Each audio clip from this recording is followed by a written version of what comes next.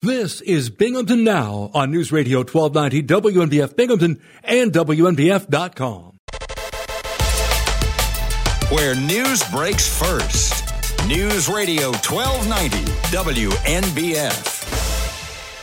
This is News Radio 1290 WNBF News. Sunny today, high near 40. Mostly cloudy tonight, low around 25. Rain on Tuesday with a high near 39. A Broome County developer is continuing to work on plans for a proposed gated community.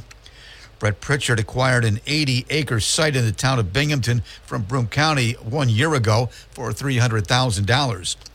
The property off Webb Road included buildings and facilities that had been used for decades by the Vestal Hills Country Club. Pritchard told WNBF News he purchased an adjacent 134-acre parcel over the summer for use in the planned housing development. That land includes the former country club's golf course. Pritchard said he is still at the state of working on the details of the proposed project, which initially could include about 35 homes. The developer said a feasibility study will be conducted to determine whether there actually would be a market for the residential project. Pritchard said he's had a few conversations with town officials about the potential project. He hopes that details can be presented to the planning board by spring. Town Supervisor Elizabeth Rounds indicated she would welcome new residential developments, but uncertain if there will be sufficient demand for the type of project being considered for the site.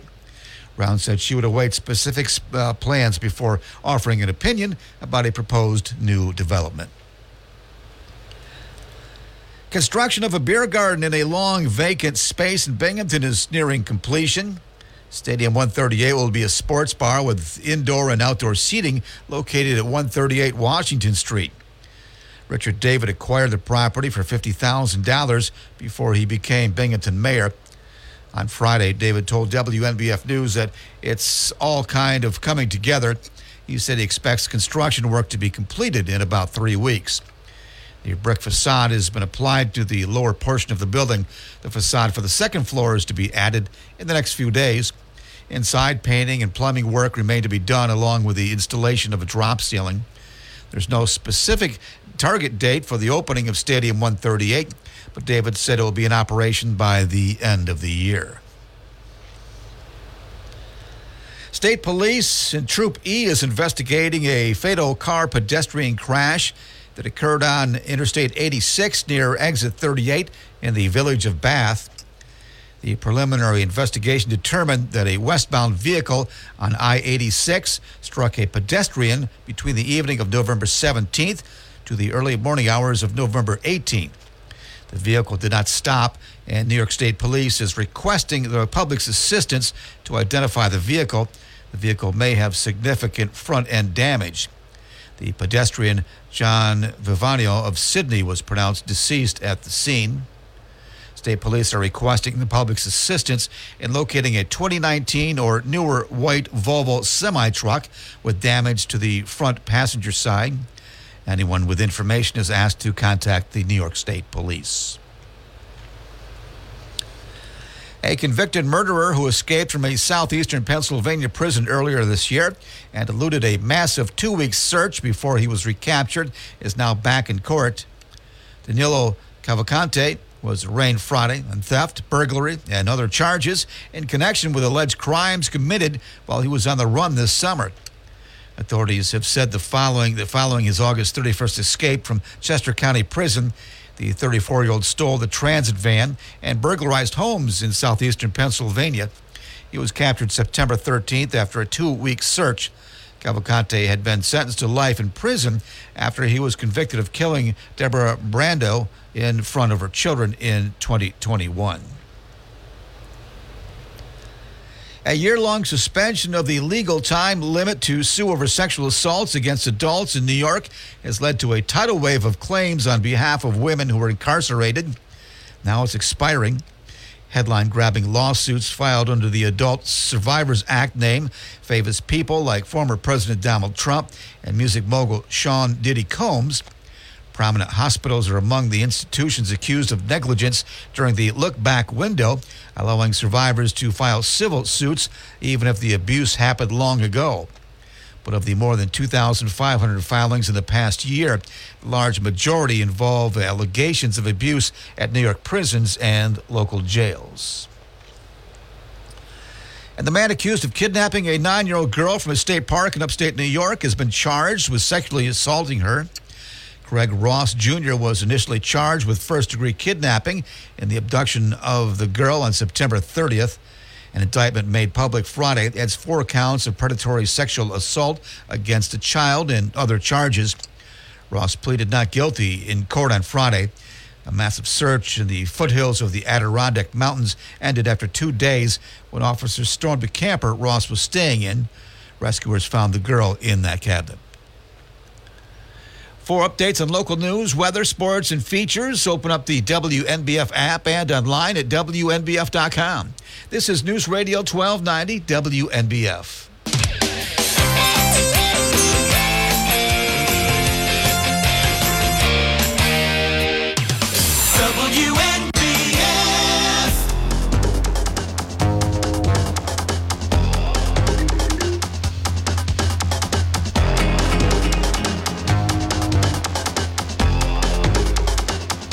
I'm Bob Joseph. This is Binghamton Now. On a Monday morning, we welcome you to Thanksgiving week.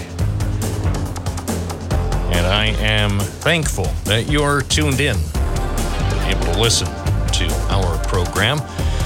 And I'd be thankful for those who are in a position to call. If you are so inclined, you may contact the program at 607-772-1290. This is a unique program. Some programs don't allow any calls. Some programs allow calls of specially selected people. So those programs are elitist in the view of some. This, on the other hand, is a program open to all. So if you have an inclination to talk on our program this morning, I have an inclination to take some calls. Hi, WNBF, you're on the air. What's your first name? Where are you calling from? Am I on the air? I'm John from Binghamton. Yeah, I can confirm you are now on WNBF.com. Testing. Testing 1, 2. Is this thing on? Is this thing on? The only thing missing is the obligatory feedback. Good morning, John. Hey, I understand there's a demonstration scheduled for today. And I don't know why I'm getting the delay. I'm not on the radio. I'm on the phone. Crosstalk. Across from BU in the UHS parking lot, I guess around 4 o'clock, around 3 to 4, something like that. All right. Well, and I just say that as a traffic warning because it looks to me that the parkway could be perhaps blocked. All right. Well, it's been quite a while since demonstrators blocked the parkway. Last time I recall the parkway being blocked, they were... and when I say they, demonstrators were heading to the Vestal Parkway to the military recruitment office, but that was years ago. It seems like you recall that? Yeah, I do. And, although these people are quite different than those people. And, I don't know where this stuff is going to end, but it has to. And I mean, if they don't have permission to use that parking lot, that's where they're going to gather. That's not a UHS parking lot. It's not I don't know if it could be considered a public facility. Well, it's one of those gray areas. It is open to the public, and unless and until the owners of the property advise people or request that the police advise people that you must leave, at that point, if you are ordered to leave and you, for whatever reason, opt not to, then you could be subject to arrest. But at this point, because it's open to everybody, it's a publicly accessible facility as far as protest. I have to say, just generically, and I'd like to, maybe I'll throw this out there to you and to other listeners. I often wonder how, well, let me carefully word this. Wonder about the wisdom of scheduling protests on private property, even if it's publicly accessible. I'll just throw that out there. And I'll ask you just to briefly respond to my thought. I wonder about the wisdom of holding protests on private property, even though it's open to the public. Your thoughts, please. Well, once lawlessness is permitted, and that's the track record around here, it's not wise, but it has to be met with force, and everybody has got. I mean, I credit Wegmans for doing what they had to do, and I credit the Johnson City Police for cleaning that up. I mean, they can't have that, and I go back, Bob, and the problem here, and the greatest problem is when those police officers in New York City and various other cities got down on their knees to this George Floyd protesting. That was an absolute, breach of their office, that these ranking officers would get down on their knees. I mean, this was the lousiest day in the last decade in modern law enforcement history. So they tried, those officers tried to go woke. Oh, one more thing, Bob. I talk about nightlife and nightlife districts all the time. And the key is how they are policed. And I've mentioned New Orleans and Austin, Texas. Well, in Austin the other night, and Austin that's their bread and butter down there, that nightlife and music. They really police that area. I mean, one can remember when one of the Bush or both of the Bush kids got pulled in. Wait, had the twins been drinking? Sure. Okay, I wasn't sure that I was recalling correctly. I mean, I rarely comment on the children of presidents unless they're testifying in a trial. Anyway, continue. So there was a fight that broke out between some thugs and in dress uniform Marines. And there's a video or two of it. And you can see the police presence. First of all, that they have a special, like state police or alcoholic beverage, like with guns. And then they have the Austin City Police, and then the Mounties from the Austin City Police. So that would give you that's a bigger strip than we have on State Street, obviously, but it's not all that big. So those cops there are dispatched very effectively. And if you look at what's happened in Binghamton, we had this beating of this person, transsexual, whatever he was, and there was nobody around at State Street. So if you're going to run a nightlife district, you got to run it like Bourbon Street or like Austin, and you have to have the thing policed. And if you see that response, it's a tremendous response, and it shows a well-managed city. Appreciate your observations. Thank you. It's 9:18, 18 past the hour. No artificial intelligence is being employed in the production of this broadcast at this point. And, of course, if artificial intelligence ultimately is used for the program, my guess is they're not going to mention it to you. But I can say right now, unequivocally, to the best of my knowledge, no AI is being employed. 607-772-1290. I'm Bob Joseph. This is Binghamton Now. From the Galt Auto Studios, this is WNBF News Radio AM 1290. Also available at 92.1 FM. We sell the ultimate driving machine at Galt BMW.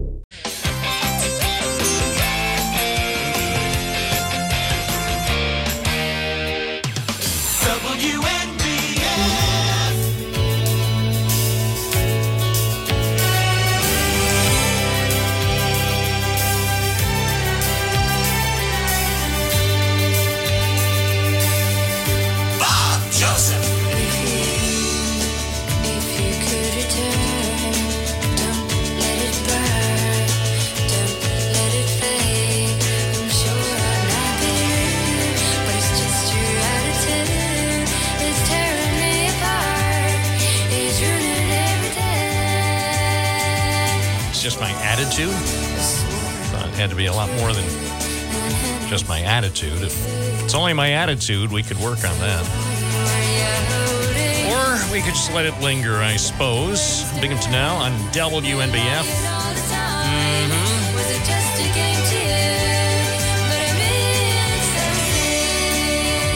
Airport Road Bob, good morning. You're on the air. Hey, good morning.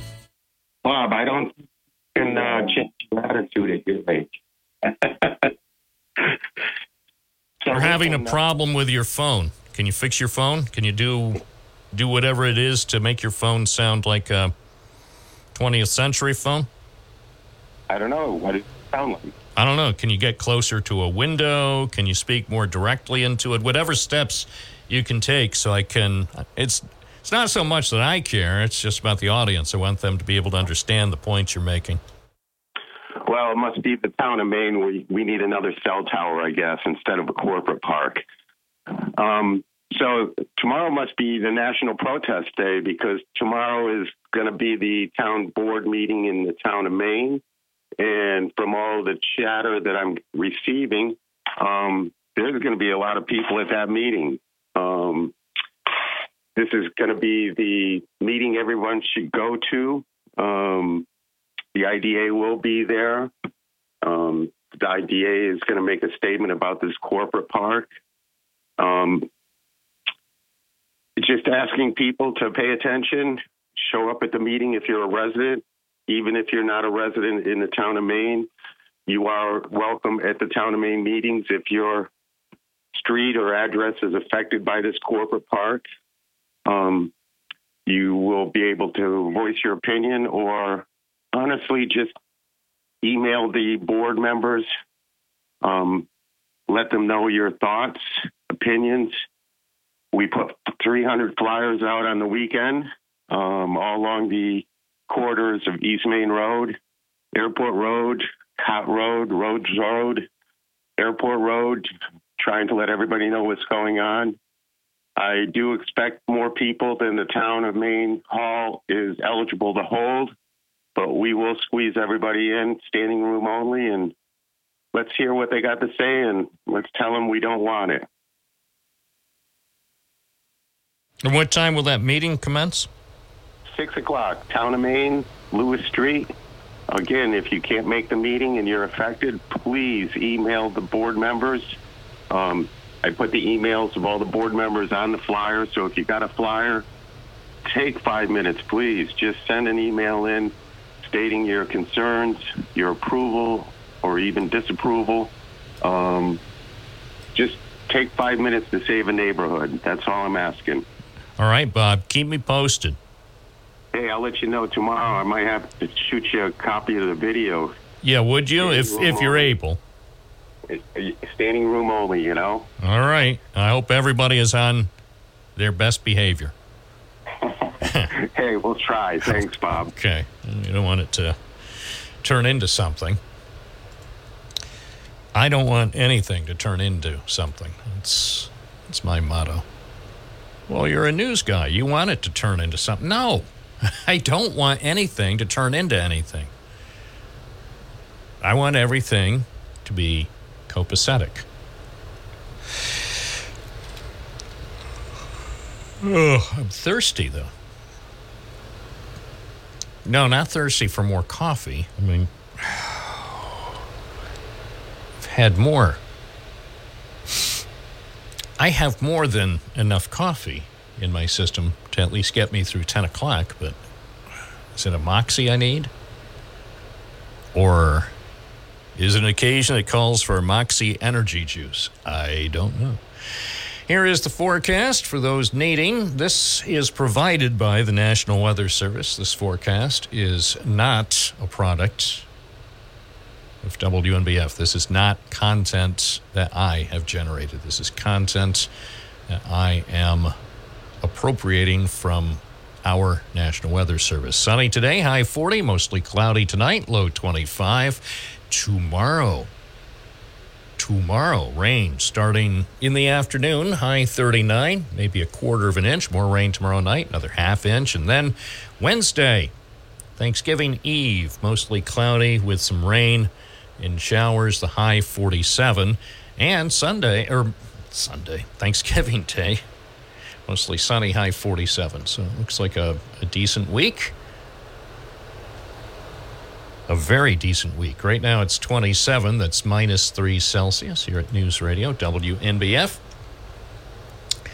Air quality has returned to lovely. Air quality is very good now. The AQI Air Quality Index now at 28. Some of that forest fire smoke from the south caused some air quality issues on Thursday and Friday, but it's nice and delightful right now. So if you want to go out and breathe, go out for a jog. Go out for a 26.3 mile jog. No, 26.2 mile jog.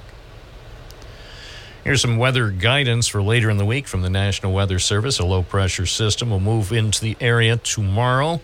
Strong winds are expected across the region late tomorrow into Wednesday morning with gusts between 30 and 40 miles an hour possible at times. It's 9:28. Let's go back to the phones. Good morning, WNBF. You're on the air. What's your first name? Where are you calling from?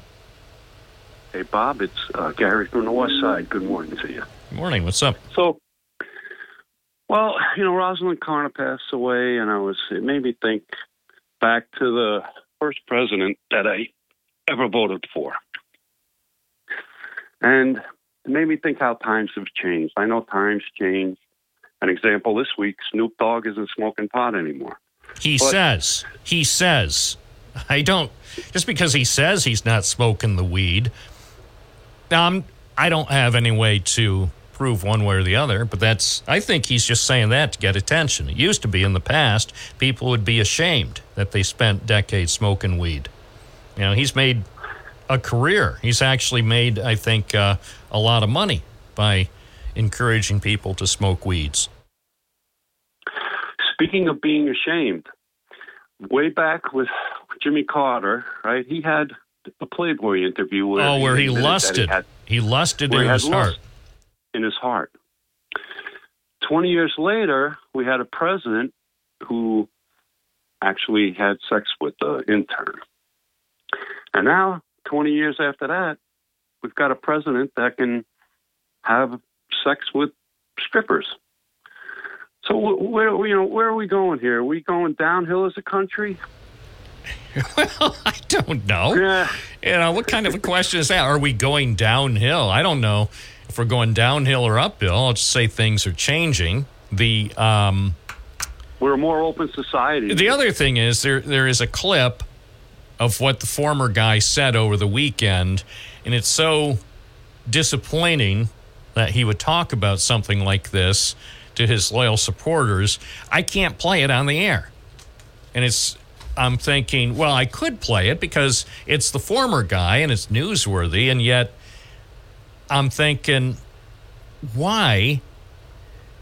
Even if you are the former guy, why go there? I mean, the guy clearly has no boundaries. He uses whatever language he pleases. It's like that alone. Just what he said over the weekend ought to be investigated. Not because he doesn't about President Carter. You're talking about? No. I'm not even going to tell you what I'm talking about because it's enough. Just I'm not going to say hold on. Let me do. This is how people can find out, because I don't even want to say anything else about it. Almost sorry I brought it up, but not really. You know how they say sorry, but not sorry. Let's see. Because even people who have been desensitized to the guy's behavior were shocked by his. Nothing's really shocking anymore. I know that's the problem. Right. Hold on. That is the problem. I'm just saying no. This is one of those cases where, Newsweek has a story about it. I'm not even going to mention the headline. I mean, if you know, you know. And for those, let me say, for the more sensitive viewers, you don't even need to know. It just goes to show that this guy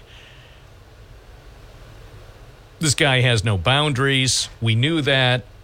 But when I heard the clip on Twitter, and Gary from the West Side, you have to know that I rarely shake my head when I'm watching a clip on Twitter. But I shook my head, sadly.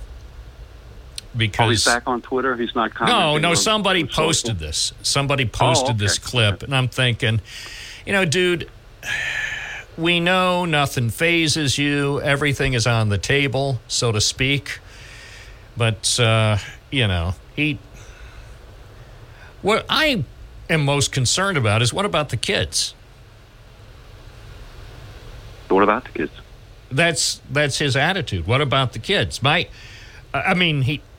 He doesn't care. I care about the kids who are being exposed to this dreck. So they're smarter than we think.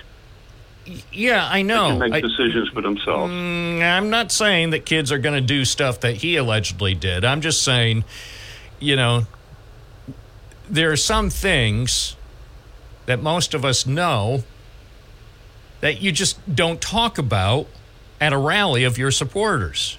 And yet he doesn't know that. So anyway, enough of that. Enough about the former guy. Now on to other topicality, better topics to make people feel happy. What else is on your mind?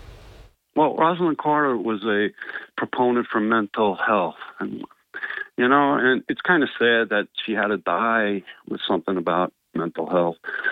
But, she was a first lady who took initiative to make things aware about this. That was a good thing back then.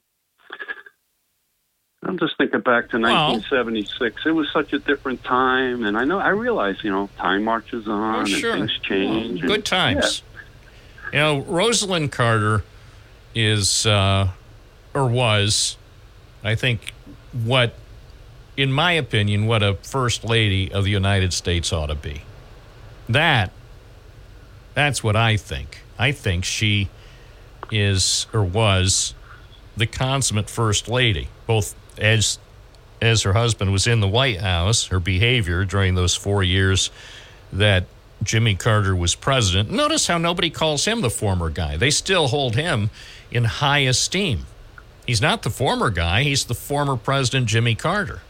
So there's the difference. Most presidents, even among those who were unimpressed by some aspects of their behavior, are still held in relatively high esteem, because one thing you knew is they tried hard to uphold the image of the office, whereas in my lifetime, there's only one person that I can think of who didn't care about behaving in a presidential fashion. Yeah. That's okay. I don't condemn him. I wish him the best in his future endeavors, and, good luck with his legal bills. But that's another thing. If you or I get into a legal scrape, we're not going to have millions of dollars pouring in from our supporters to defray our legal costs. We're on our own. True. Anyway, appreciate your call. Okay, Bob. Thanks. 9:35. Rosalind Carter. She was, as first ladies go, she was the best. In my opinion. Not taking away from any of the other fine first ladies we've had during my lifetime. I'd say they've all been good.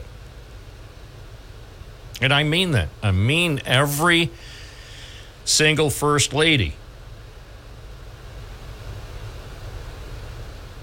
in my lifetime has been good. I've only met, let's see, well, Hillary. Sorry for bringing that up, but I had occasion to meet her several times and interview her in person a few times and interview her by phone several times, occasionally when she was First Lady and then ultimately as a U.S. Senator. So I thought she was good. Laura Bush. I had an opportunity to speak with her very briefly in passing when she was in Binghamton with her husband, W., in March of 2000 for the St. Patrick's Parade. So I had a chance to meet her. I'm trying to think if I've met any other First Lady. So that was before she was actually First Lady. But she was very polite. And again, it was just in passing. I don't think I ever met another First Lady of the United States. But I think the one thing about all First Ladies of the United States, they've all been very dignified, even if their husbands haven't been. It's 9:37. This is Bob Joseph, live on News Radio, WNBF. Our number is 607-772-1290. 92.1 FM, 1290 AM, WNBF.com. News Radio 1290, WNBF. Later today on WNBF, Dan Bongino from noon to 3, Sean Hannity from 3 to 6, and Mark Levin from 6 to 9. It's all for you on News Radio, WNBF. Caroline Lawson is raining all day. She loves to be one of the girls. She lives in the place in the side of our lives where nothing is ever put straight. She turns herself around and she smiles and she says, "This is it, that's the end of the joke." And loses herself in her dreaming and sleep, and her lovers walk through in their cars. Binghamton Now Live. Pretty in pink, isn't she? Pretty in pink. 9:41 WNBF, and enjoyed the weekend. Hope you had a superb weekend. It was superb. It was busy. The last couple of weekends have been very busy, and that is a good thing. This week will be busy. I'm inclined to think this week will be very busy for almost everybody. If you're planning to travel, good luck with that. I know some people, many people, actually enjoy traveling over the holidays. I am not among them. I don't mind traveling. I don't typically do any traveling around the holidays. I see absolutely no point in traveling over the holidays because too many other people have the same idea. And what's even worse is the news coverage of it. Every holiday. Have you noticed? Every holiday. This week it happens to be Thanksgiving, and before you know it, there'll be some other holiday coming up, and then there's more. And the stand-ups at the airports, or somebody with a stand-up on an overpass over an interstate highway, which we can't do anymore because they took down our walkway in the town of Dickinson, so that's gone. Anyway, the news coverage, every holiday travel period. And they get these estimates, more Americans than ever before are going to travel. And it's like, whatever. According to the AAA or the Triple Z or whoever puts out numbers, and I'm not sure what difference it makes at this point.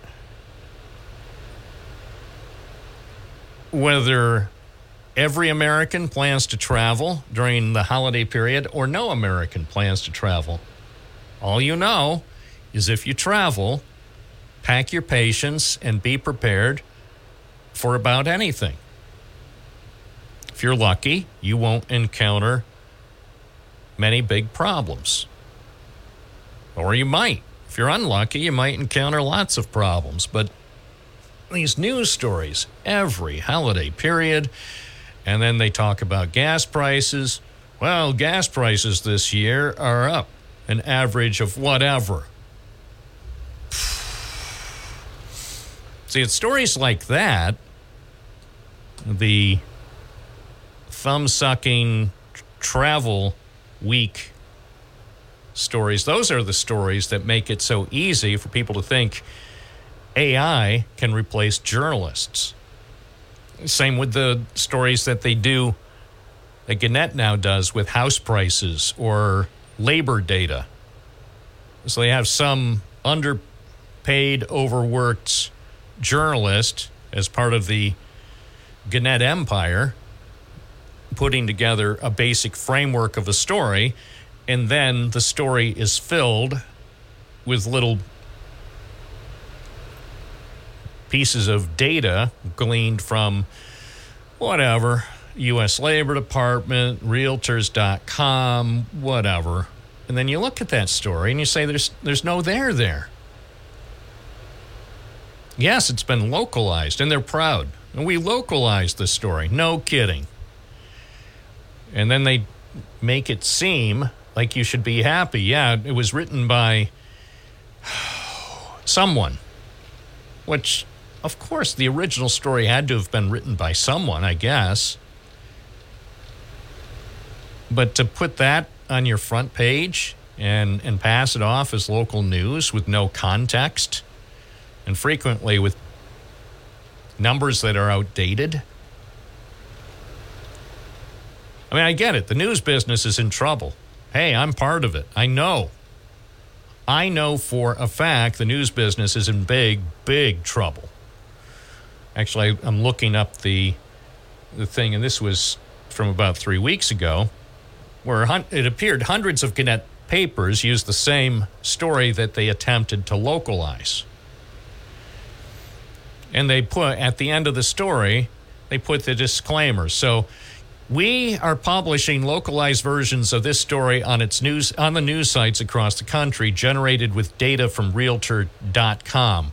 Please leave any feedback or correction for this story here. The story was written by Ozgi Terzaglu.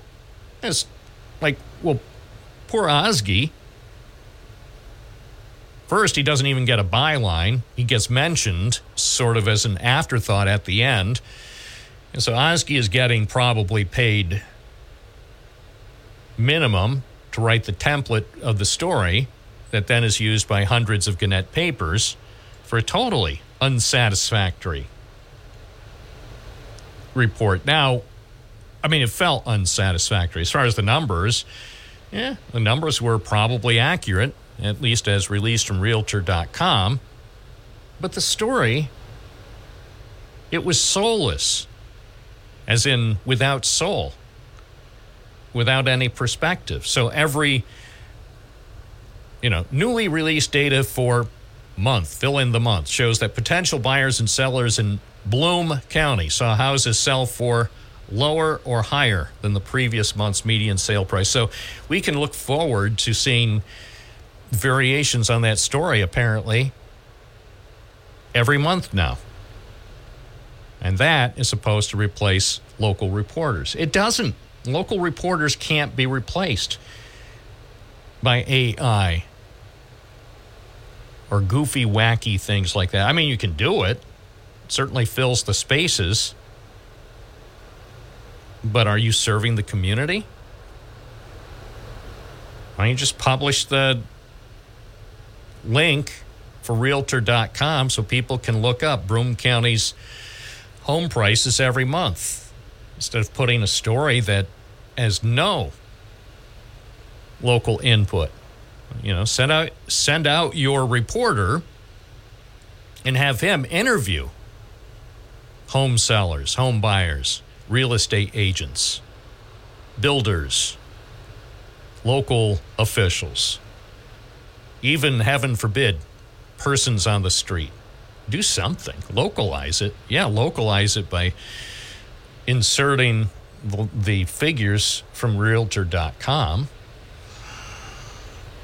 Anyway, just a thought. It's 9:48. Other than that, though, I think they're doing great work. 607-772-1290. This is Bob Joseph. Just so you know that I am reporting on Broome County on my way in today. I'm not going to disclose the exact location or locations. I made stops.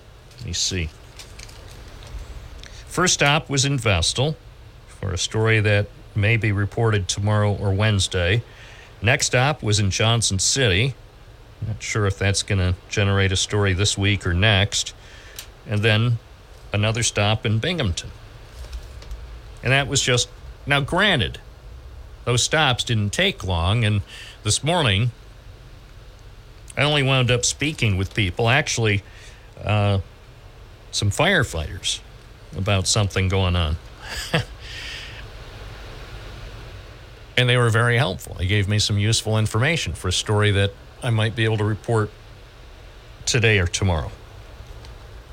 And that's good. And the other places, nobody was around, so I just took notes and took pictures for possible stories. So, yes, at some point, I too will no longer be providing local reporting, but at least for today, at least here at 9:50, I'm working for you. But by the way, you can send news tips to bob@WNBF.com, and I'll try to look into it. News Radio 1290 WNBF. The system is totally rigged. Goodbye to you, my trusted friend. We've known each other since we were 9 or 10. Together we've climbed hills and trees, learned of love and ABC, and skinned our hearts and skinned our knees. Goodbye, my friend, it's hard to die when all the birds are singing in the sky.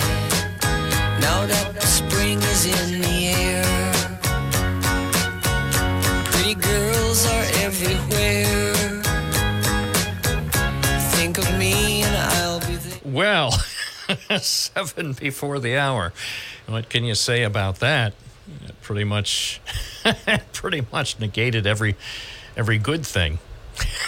Every good thing. Oh my gosh. I can't do that. People are providing suggestions about things. Yes, people are providing suggestions about things, and that, I guess, is probably good. It is interesting. Some of these suggestions are fascinating, and I will probably act on a few of them. And oh my gosh. There's so many stories in this city, and I can cover a few on any given day.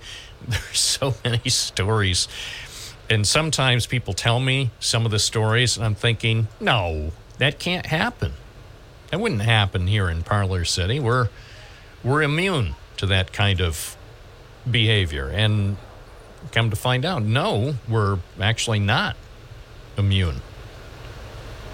So, as they say, if it can happen, let's put it this way, if it can happen in San Francisco, Chicago, or Manhattan, it can happen here. It can. I'm not saying it will.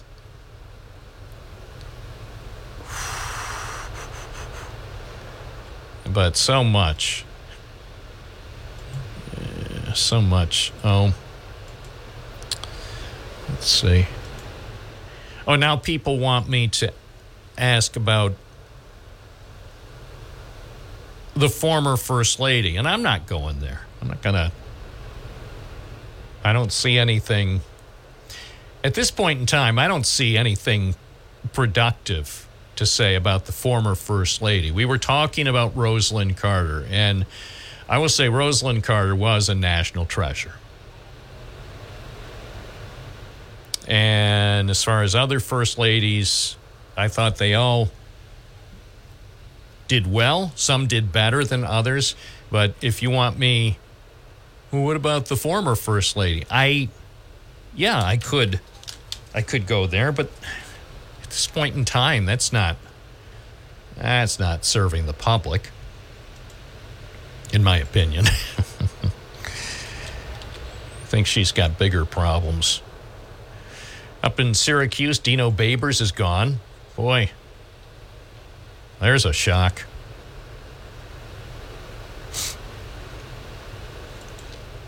I know, you're saying, so? Yeah, I know. Looking here at the Syracuse.com website, they're fixated on Dino Babers being fired. And they say, well, we still don't know him. Well, no, as he wanted. He didn't want to be known, and maybe that's just as well.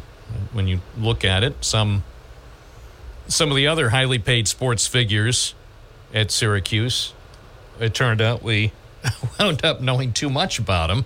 I think if I had a choice about coaches at Syracuse, I'd rather know less about them than more. So the article by Chris Carlson at Syracuse.com says Dino Babers arrived at Syracuse with a secret. He leaves behind a riddle.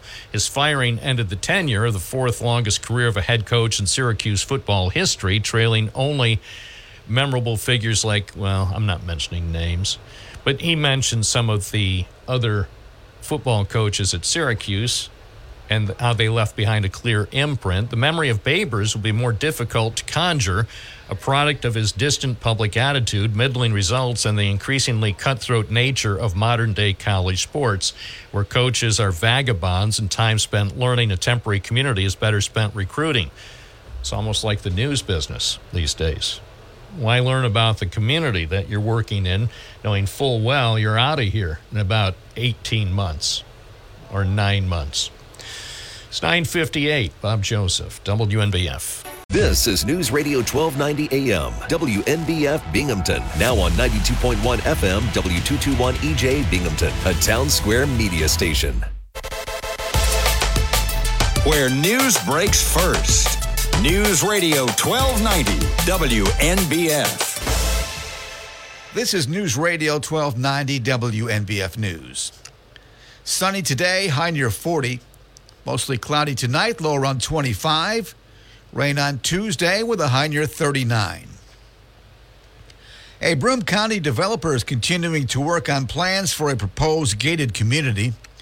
Brett Pritchard acquired an 80-acre site in the town of Binghamton from Broome County 1 year ago for $300,000. The property off Webb Road included buildings and facilities that had been used for decades by the Vestal Hills Country Club. Pritchard told WNBF News he purchased an adjacent 134-acre parcel over the summer for use in the planned housing development. That land includes the former country club's golf course. Pritchard said he is still at the state of working on the details of the proposed project, which initially could include about 35 homes. The developer said a feasibility study will be conducted to determine whether there actually would be a market for the residential project. Pritchard said he's had a few conversations with town officials about the potential project. He hopes that details can be presented to the planning board by spring. Town Supervisor Elizabeth Rounds indicated she would welcome new residential developments, but uncertain if there will be sufficient demand for the type of project being considered for the site. Rounds said she would await specific plans before offering an opinion about a proposed new development.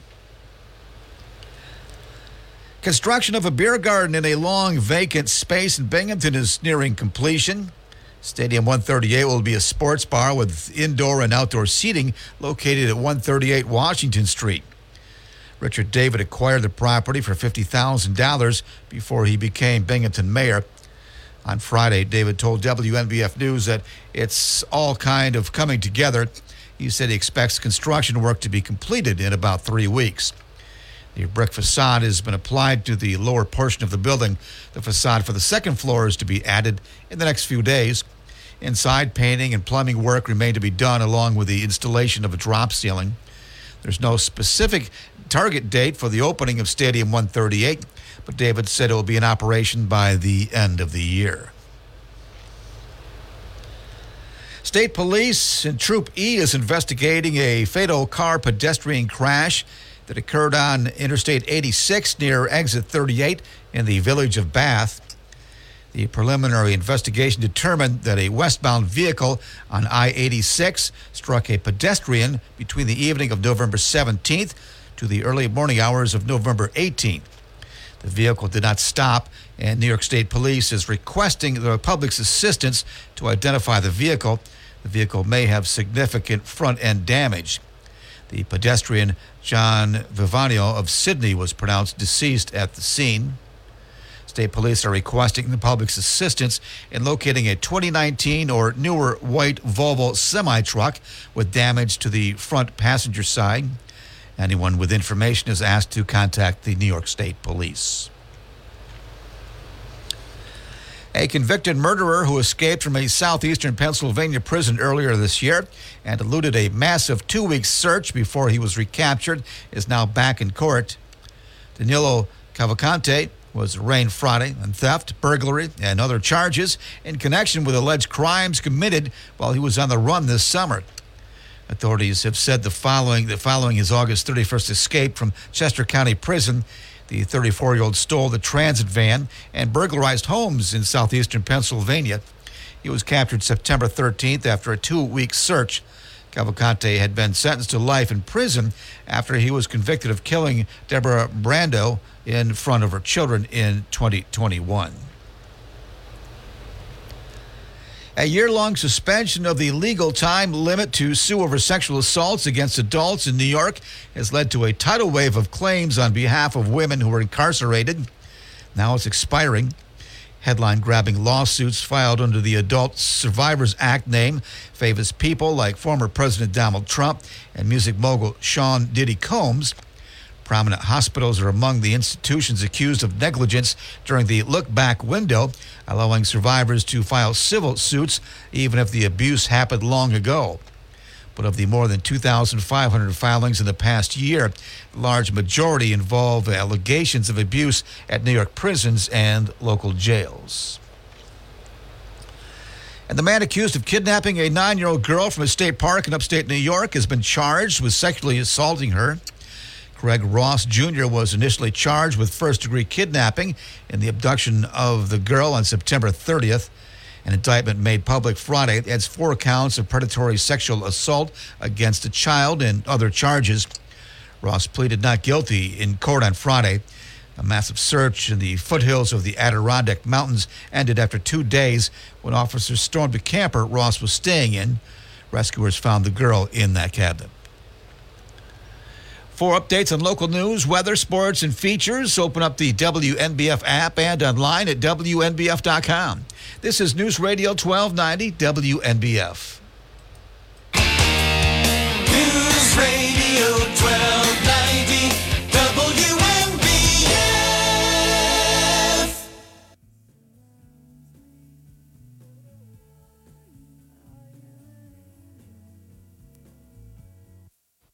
And this is the WNBF Binghamton Now program.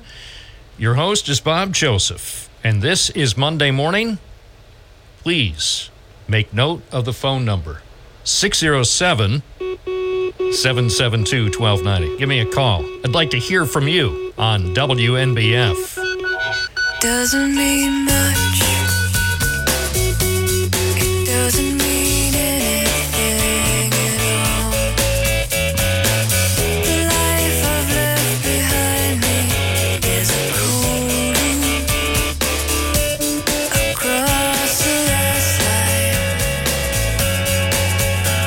From where I can return, where every step I took in faith betrayed me.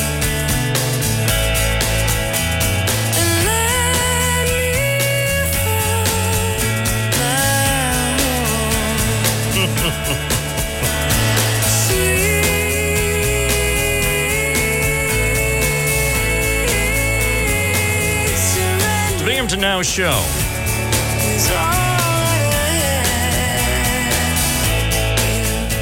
An excellent show on air at 92.1 FM, 1290 AM, online at WNBF.com, and, of course, using the WNBF app. It's a great show, but confidentially, the show that goes on behind the scenes is even better. If there was a way for us to monetize it and sort of have Binghamton Now Plus, where people would pay a nominal monthly fee so you could see what goes on behind the scenes, well, suffice to say, you would be impressed, and not in a bad way.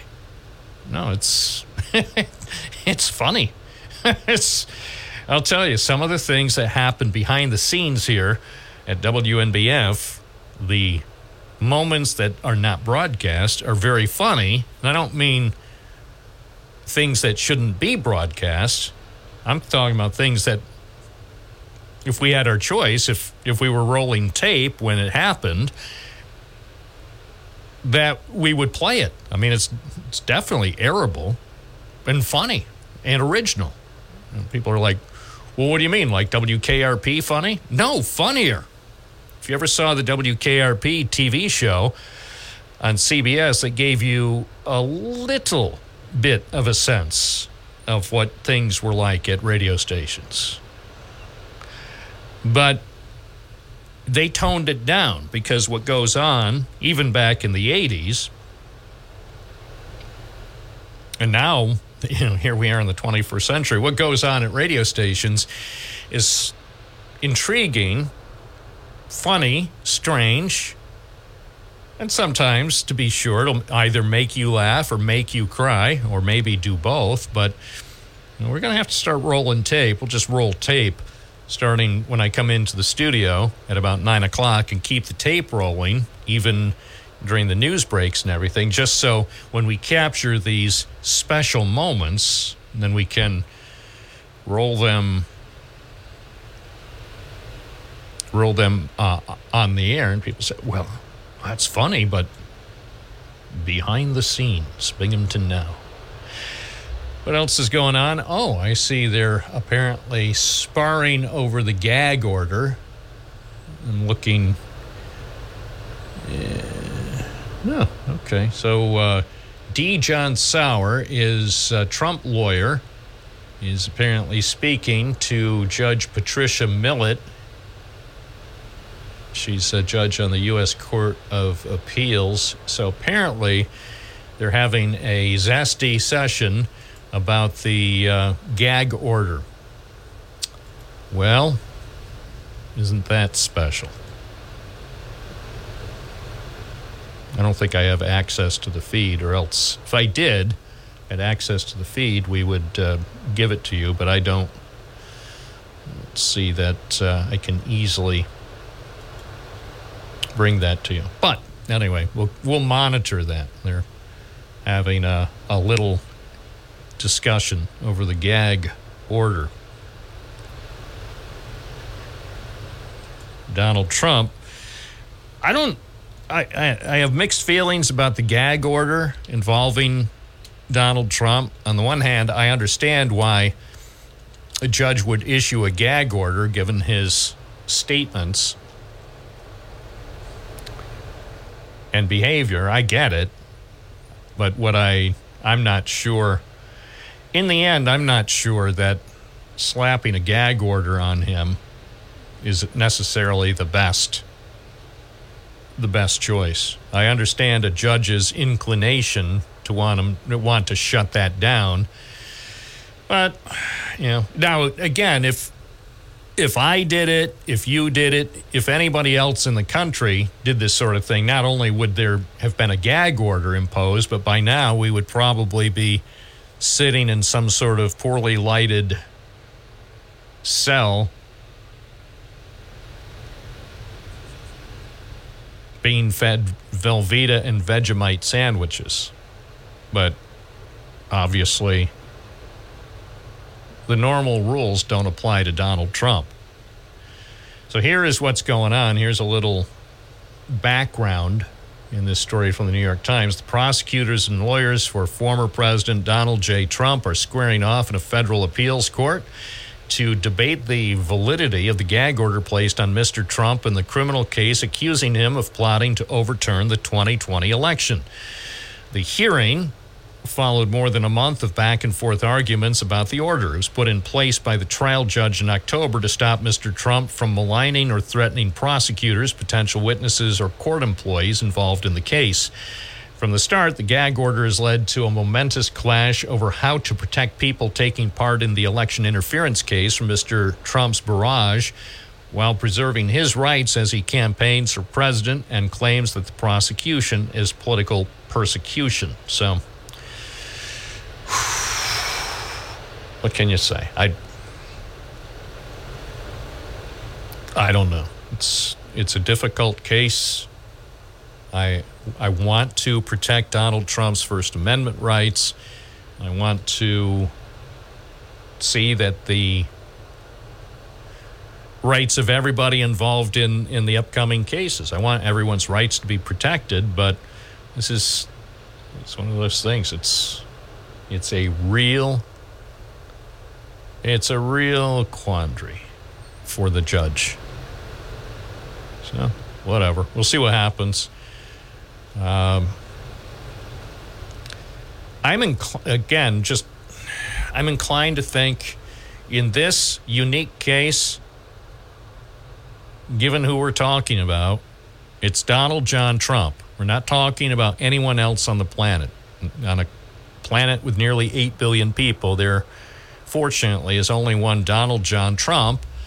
And although the theory in this country up to now has been no one is above the law, maybe they should have an asterisk and say, well, no one is above the law, but in this case, if the guy wants to behave in a Trump-esque fashion, let him. Because the American public, in fact, everybody on the planet, should be able to be treated to exactly who he is. And ultimately, his behavior and his words will be taken into account. Whether it's for ongoing litigation or future trials or whatever. Plus, I think history will ultimately judge him. And I think you know how history is going to treat him. So, personally, get all this stuff on the record. Record everything he says, everything he writes, the gestures, the antics. And then come up with a museum and put it on Airport Road in the town of Maine, if there's enough room, just to preserve everything that he has said and done in his public life, so people won't forget. I think that's the bottom line. Don't let people forget anything he's done, anything he's said. I think the danger is he has said and done so many things over the last several decades that most of what he's done by now has been completely forgotten. I think most people only remember the things he has said maybe in the last 72 hours, and those things were pretty bad. But there should be a place, and I think Broome County would be the ideal place for it to be located, the Donald John Trump Museum. Not a presidential library, a museum that would include everything available from the moment he was born up to the current time. And yes, they'll have to have plenty of space to expand because he's going to keep doing it. But just have a place so it's all documented, not just for the short-term future, but also for all future generations and for people in the United States and elsewhere. People could come to Broome County and study and research a most unusual individual. I'm Bob Joseph. You're listening to Binghamton Now. From the Galt Auto Studios, this is WNBF News Radio AM 1290. Also available at 92.1 FM. We're still saving the Southern Tier money at Galt Toyota. First News Binghamton, News Radio 1290, WNBF.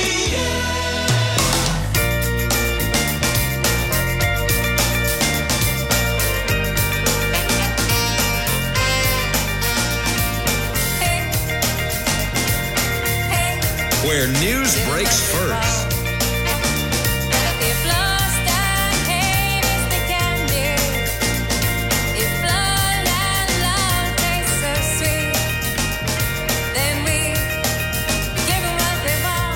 Give you what you want. News Radio, WNBF. Remember weekday mornings from 6 to 9. First News Binghamton with Don Morgan. Give them what they want. That's what you want. The news, first thing in the morning. You turn it on, you find out what's going on. Is the world still there? That's a good thing to know. Monday morning or Tuesday morning. Yeah, turn on the radio. Good morning. I can assure you the world is still here. Here's the forecast. Here are traffic updates. Here's the news you need. That's all for you. 3 hours, a 3-hour briefing. Don Morgan, First News Binghamton on WNBF, station that serves you. We've been doing this now for nearly a century. Unaware of any other Binghamton radio station that has done this kind of public service for nearly a century. I think it's a good thing. I think it's a great thing. Look at our website if you want to see what's going on around the Binghamton area. We are reporting for you, so you have a sense of some of the things that are happening, including new businesses. I enjoy reporting on new businesses. Paid a visit to the business that Richard David, the former mayor of Binghamton, he is excited because his project on Washington Street is about to become a reality. Spoke with the former mayor on Friday afternoon about Stadium 138. That's a sports bar which will have indoor and outdoor seating. It's located, ironically enough, at 138 Washington Street, a spot that had been unused since fire tore through the Royal Lounge and an adult bookstore in December 1999.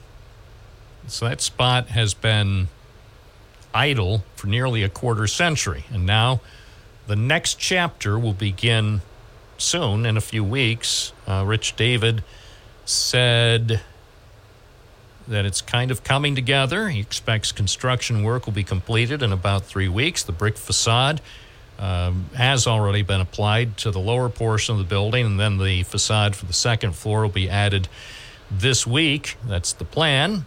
And inside, they're doing some painting and plumbing, a few other things, putting in a drop ceiling.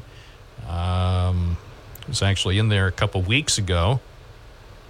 The former mayor showed me around, and yeah, very nice. Very nice. Glad to see new construction in downtown Binghamton.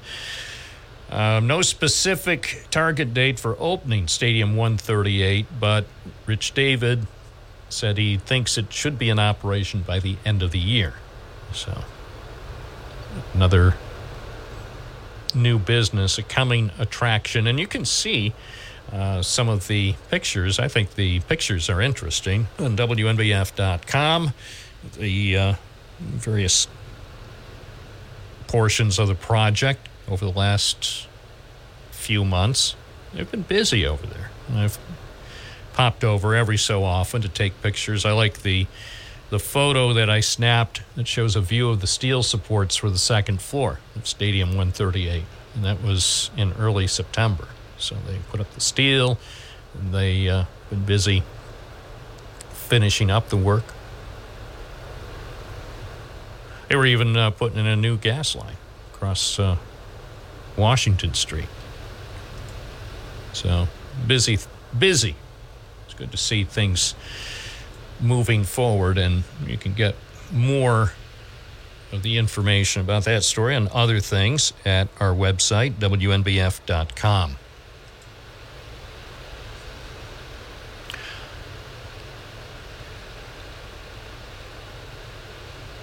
A couple other things I'll be following up on throughout the day today. It's always interesting. I'm checking a few things that have transpired around here. 607-772-1290 is the number if you'd like to speak out. We would love to hear you on the air about local issues, state issues, or even beyond.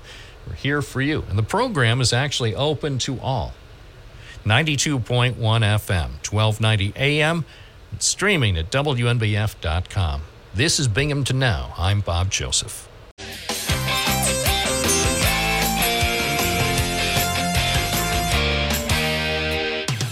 WNBF.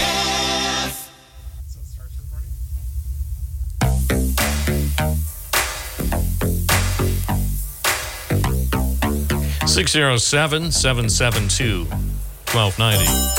That's the hotline number. It's only for very special listeners. Like Vic from the Forks. Morning, Vic. I don't have to ask how you are. Boy, there's a lot of feedback on your phone. Yeah, hold on.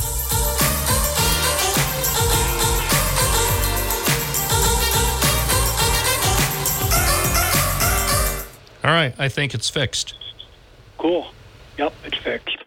I'm calling Bob because of the governor's new law that she passed. First we got the bail reform, and now we have crime forgiveness unless it was sexual nature or murder. I think that's a sham on the state. It just shows how far left the state is going. I know when I grew up in civics class, it used to be called social studies. We were always taught that, hey, if you're going to be a criminal, you're going to lose your right to vote, you're going to lose your right to buy and own a gun, which isn't a form of gun control. But my point being is, why is this law being passed? It doesn't serve the business owners, the small business owners, because now they have no idea if they're bringing into their family-owned shop somebody that has done a violent crime, somebody that has robbed a store.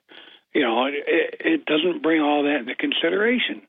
And I think she didn't care about that. I think the reason they're doing this is because so many politicians have been or are getting arrested that she's protecting the Democratic Party and Republicans. What do you mean? Yeah, it's not a partisan issue. We've had, look, I recall a beloved Republican around here who got jammed up and things got so bad he had to leave early after a federal conviction. So let's not say it's Democratic or Republican.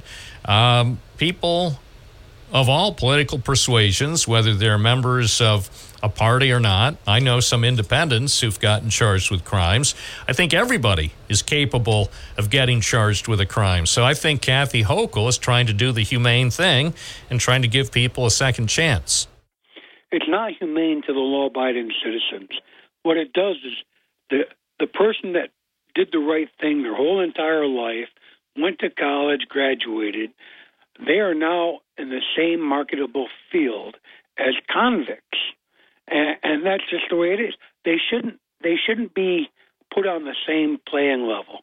I think that this law is much along the lines of bail reform. It serves not the public. It does not serve the public because generally, most people in the public sector are not criminals. And Bob, I'm sorry. I believe in the second chance. But I believe an employer has the right to know about how you blew the first chance. Well, and if you want to share that with the employer, you have every right to. The problem is that a lot of employers won't even give passing consideration to someone who has a criminal record, even if they have managed to straighten out their life. So they're supposed to go through life virtually unemployable? No, I don't think that, Bob. I think they do deserve a second chance, but the truth should be there on their application. Well, and you say but again, they'll be shut down in too many cases. They would be shut down. They would stand no chance to even get a foot inside the door under the current system. This way, they can get a foot inside the door, and then at the appropriate time, they can confide with the prospective employer. You know, here's something I'd like you to know about me. And it's embarrassing, and it happened at a time in my life when things were totally different. I did some things, whether it was involving money or violence or whatever. I did some things that I am ashamed of, and I actually paid a price for doing those things.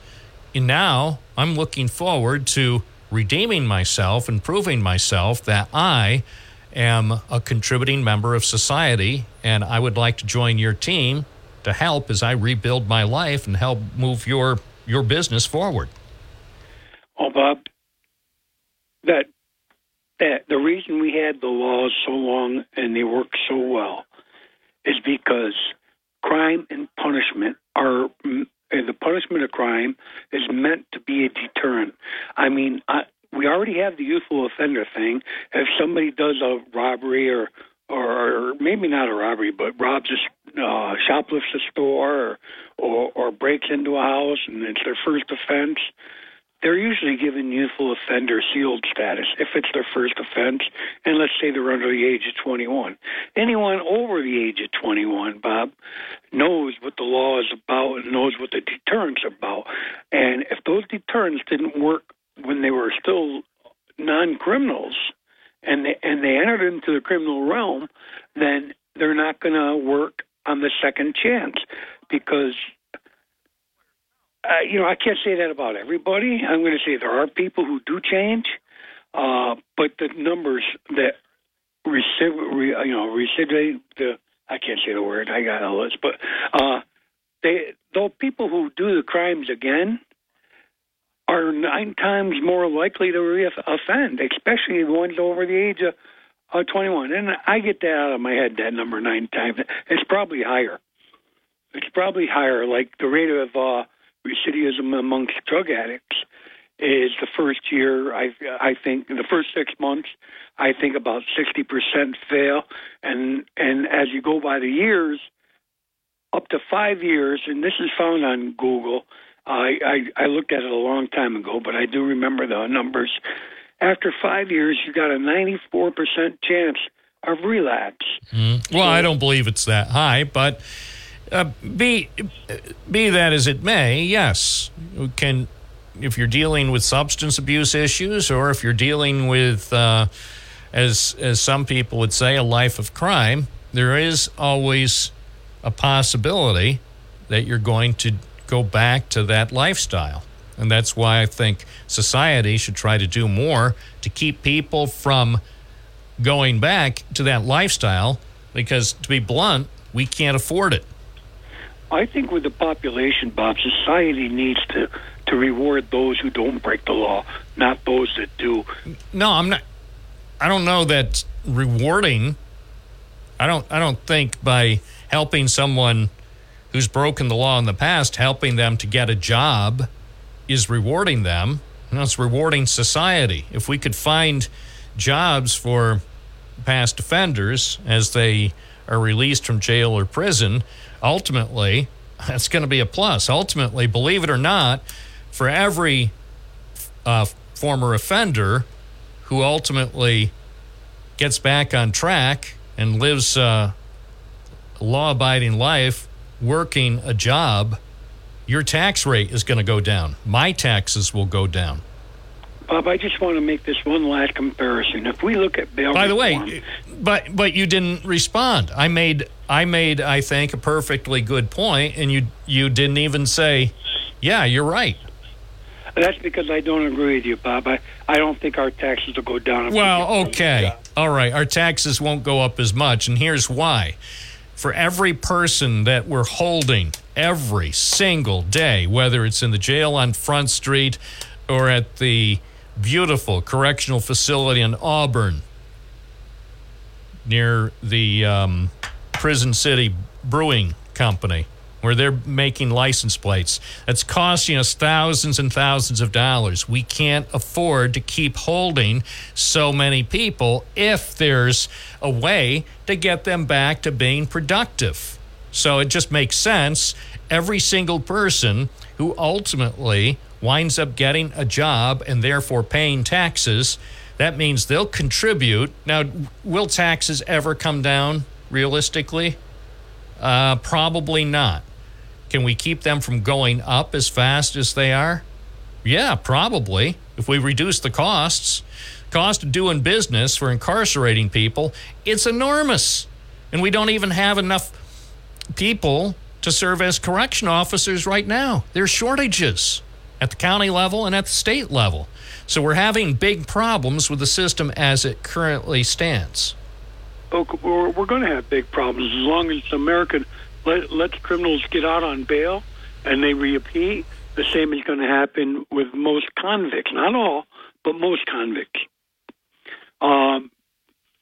I did some time in Suwon Prison in South Korea as a missionary, and I'm telling you, I saw people change in there. And what was amazing about some of them is they were Americans who got caught with a joint, and they got 25-year, American soldiers, and they got 25 years in prison for having possession of marijuana joint. And we used to bring them American food. That was our missionary, because you can't eat Korean prison food. It's rotten cabbage is what they feed them, rotten cabbage and old rice. But when you go to jail in America, it's usually for something that offended the public. That's why they're there. A jury of their peers found them guilty. The public was offended. Now, they get out of jail and they get, they automatically, almost every one of them get welfare to help them get a step up. They get some kind of social assistance from the government because the government knows they're ex-cons, so they get help from the government.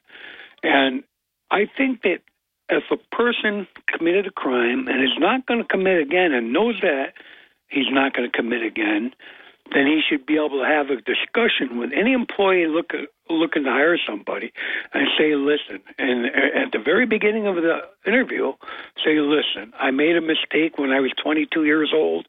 I burglarized a house. I was in poor shape. Give him the reason why he did it.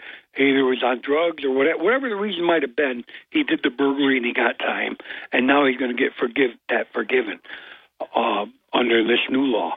But in the old law, Bob, when I was interviewing people at IBM, there was plenty of people who said they committed a crime because they knew it was going to be found out. They knew that there was going to be a background check. And the ones that lie about not committing the crime, they're the ones that are going to offend again. But the ones who admitted to their crime, as long as it wasn't sexual or murder in nature, they were hired because they admitted to it, and they're not lying about it, and that owns it.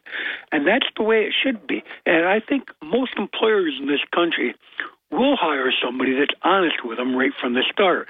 They might not trust them, so they give them a low-level job, but once they get to know the people, they move up the ladder, they can do better. And that's the way it is with a kid getting out of college. He gets hired in a position, they check him out, they see if he does a good job, they promote him, and he gets a better job. It should not be the state decides who can work and who doesn't need to know about that person's past. Because I'm telling you, Governor Cathy cannot be sued, Bob. There's no way he can sue anybody in government for making a mistake. And I think this is a mistake because you mark my words, there's going to be a repeat offender that kills somebody or robs a grocery store and kills somebody or goes back and robs a bank because he got that break and got that job. But you can't sue Kathy Hochul. And a good thing, or else all of New York's lawyers probably would be too busy. We'd have to bus in more lawyers from Central America to keep up with the litigation. That's true, Bob. No, it's not true. It's my idea of a joke, but admittedly not very funny. But I mean, let's face it: should elected officials have to face lawsuits? Come on, man. Who would ever run for any office? Seriously, who would run for any office if you would wind up facing lawsuits because of laws you signed? Nobody. Nobody would want to be governor. Nobody would want to be county executive. Nobody would want to be mayor. All they'd want to do is be talk show hosts, and there aren't enough talk shows to go around. If they knew they were going to go to jail for making a bad decision, they would think about the decision like bail reform. Well, then we're going to have to build more jails, and we don't have the money to do that. We've already stipulated that it costs thousands of dollars a month to incarcerate anyone, and we don't even have enough guards to keep an eye on the people who are in jails and prison cells in New York State right now. So, good thing government officials can't be hauled off to jail. Well, we need to get back to the basics, Bob, and maybe people won't go to jail. Maybe they'll learn, because the reason our crime rate is so high is we did away with prayer in school. We did away with the Pledge of Allegiance. We don't talk about God. We don't talk about Hinduism. Well, I think they do talk about Hinduism and Buddhism, but we're just not allowed to talk about God. Yes, we are. Yes, we are. You're not allowed to talk about God? Every American is allowed to talk about God. Just like every American is allowed to not talk about God. You have freedom of speech. Yes, there are restrictions about what's going to be talked about in school. It's up to the parents. The parents are raising the kids. Our schools are not raising the kids.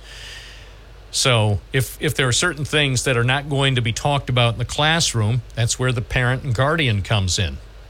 If you're a parent or a guardian of someone under the age of 50, then feel free to teach him right from wrong. There's certain things in schools that at this point, they do have to be restricted, because not everybody agrees on certain things. So it becomes a sensitive thing. But yes, if you're a parent, teach your children well. 1049 WNBF. News Radio 1290 WNBF.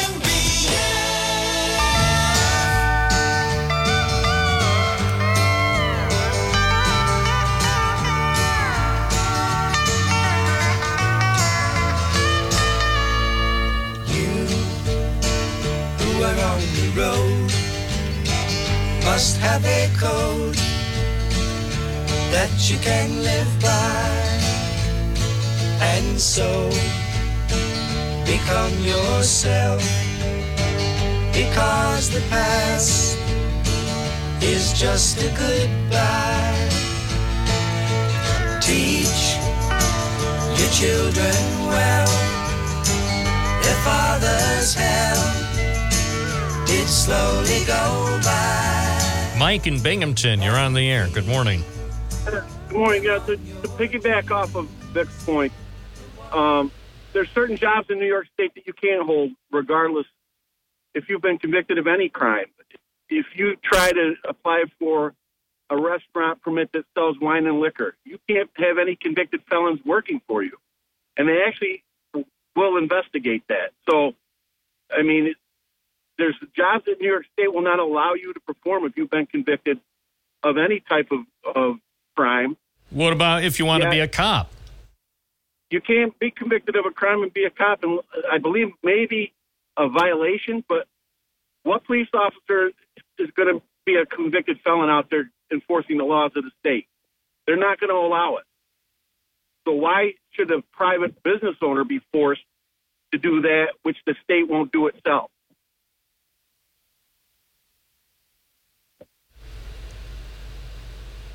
All right. Well, that's. I have nothing. I have nothing. Why should a private business owner be forced to do something that New York State won't roll the dice on? Because it's different. Because can't do that. Because running a radio station is different than from running a police station. So there are differences in the jobs. Trust me. Being a talk show host is totally different than being a police officer. So there are differences and qualifications for different jobs. I guess that's the answer. Vinny from Binghamton, you're on the air. Hey, Bob. Good morning. I heard Vic, and I've just always, whenever we talk about these type of situations and laws and stuff, I always go back. I try my best to go back to look at the beginning of the source. And that's when these people that commit crimes, let's go back to their early ages, when they're young, preschool. Now, you're not going to get everybody, but I really believe we should start back there when the kids are in school.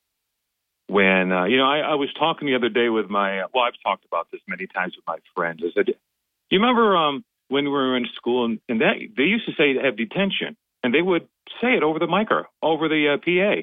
With the following people, please report to detention, 9th period. And they'd say the names. And it was always the same people, even sometimes same families, that were always getting in trouble. And I wonder, what are schools able to do with those kids? Or what are we as a society able to do to stop this? These teachers all across this country, they cannot do this by themselves. And where is the responsibility of these parents? Every time I see where are the parents? And I know I'm not alone. Where are the parents? Where are the parents? What's going on? We want the teachers to do everything. My son, who I told you is in law enforcement in Florida, he was telling me last time he was home that they're showing teachers on firearms in Florida. I said, what? He goes, yeah, we're training them. Oh, teachers are going to have guns now. Yeah. Yep, they want to. They get training and stuff like that. I said, until they shoot a kid by mistake. And I say, geez, it used to be bring a teacher an apple when I was growing up. Now we've got guns, we got bulletproof doors, we've got cameras, we got police inside. This is a society we have. And now we watch the TV, and an ex-president of the United States is in court. What are we to tell our kids? What are we to tell our young people? Bob, we're only doing one side of it, and it's not going to solve the problem. We've got to get to the beginning of the problem. We got to support some of these teachers. Do you have bad teachers? Yes, you do, and we'll point them out. But do we have bad parents? Yeah, we got a lot of them. We have a lot of bad parents. That's true. It's like, hey, no matter what endeavor, there's some that are bad. Listen to the radio. Not every talk show host can be good, like Dan Bongino or Tucker Carlson or Sean Hannity. I'm Bob Joseph. This is News Radio 1290 AM, WNBF Binghamton. Now on 92.1 FM, W221 EJ Binghamton, a Town Square media station. Where news breaks first. News Radio 1290 WNBF. This is News Radio 1290 WNBF News. Sunny today, high near 40. Mostly cloudy tonight, low around 25. Rain on Tuesday with a high near 39. A Broome County developer is continuing to work on plans for a proposed gated community. Brett Pritchard acquired an 80-acre site in the town of Binghamton from Broome County 1 year ago for $300,000. The property off Webb Road included buildings and facilities that had been used for decades by the Vestal Hills Country Club. Pritchard told WNBF News he purchased an adjacent 134-acre parcel over the summer for use in the planned housing development. That land includes the former country club's golf course. Pritchard said he is still at the state of working on the details of the proposed project, which initially could include about 35 homes. The developers said a feasibility study will be conducted to determine whether there actually would be a market for the residential project. Pritchard said he's had a few conversations with town officials about the potential project. He hopes that details can be presented to the planning board by spring. Town Supervisor Elizabeth Rounds indicated she would welcome new residential developments, but uncertain if there will be sufficient demand for the type of project being considered for the site. Rounds said she would await specific plans before offering an opinion about a proposed new development. Construction of a beer garden in a long vacant space in Binghamton is nearing completion. Stadium 138 will be a sports bar with indoor and outdoor seating located at 138 Washington Street. Richard David acquired the property for $50,000 before he became Binghamton mayor. On Friday, David told WNBF News that it's all kind of coming together. He said he expects construction work to be completed in about 3 weeks. The brick facade has been applied to the lower portion of the building. The facade for the second floor is to be added in the next few days. Inside, painting and plumbing work remain to be done, along with the installation of a drop ceiling. There's no specific target date for the opening of Stadium 138, but David said it will be in operation by the end of the year. State Police in Troop E is investigating a fatal car pedestrian crash that occurred on Interstate 86 near Exit 38 in the village of Bath. The preliminary investigation determined that a westbound vehicle on I-86 struck a pedestrian between the evening of November 17th to the early morning hours of November 18th. The vehicle did not stop, and New York State Police is requesting the public's assistance to identify the vehicle. The vehicle may have significant front-end damage. The pedestrian, John Vivanio of Sydney, was pronounced deceased at the scene. State Police are requesting the public's assistance in locating a 2019 or newer white Volvo semi-truck with damage to the front passenger side. Anyone with information is asked to contact the New York State Police. A convicted murderer who escaped from a southeastern Pennsylvania prison earlier this year and eluded a massive 2-week search before he was recaptured is now back in court. Danilo Cavalcante was arraigned Friday on theft, burglary, and other charges in connection with alleged crimes committed while he was on the run this summer. Authorities have said that following his August 31st escape from Chester County Prison, the 34-year-old stole the transit van and burglarized homes in southeastern Pennsylvania. He was captured September 13th after a 2-week search. Cavalcante had been sentenced to life in prison after he was convicted of killing Deborah Brando in front of her children in 2021. A year-long suspension of the legal time limit to sue over sexual assaults against adults in New York has led to a tidal wave of claims on behalf of women who were incarcerated. Now it's expiring. Headline-grabbing lawsuits filed under the Adult Survivors Act name favors people like former President Donald Trump and music mogul Sean Diddy Combs. Prominent hospitals are among the institutions accused of negligence during the look-back window, allowing survivors to file civil suits even if the abuse happened long ago.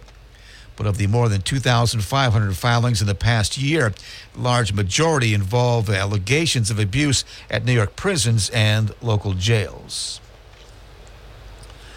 And the man accused of kidnapping a 9-year-old girl from a state park in upstate New York has been charged with sexually assaulting her. Greg Ross Jr. was initially charged with first-degree kidnapping in the abduction of the girl on September 30th. An indictment made public Friday adds 4 counts of predatory sexual assault against a child and other charges. Ross pleaded not guilty in court on Friday. A massive search in the foothills of the Adirondack Mountains ended after 2 days when officers stormed a camper Ross was staying in. Rescuers found the girl in that cabin.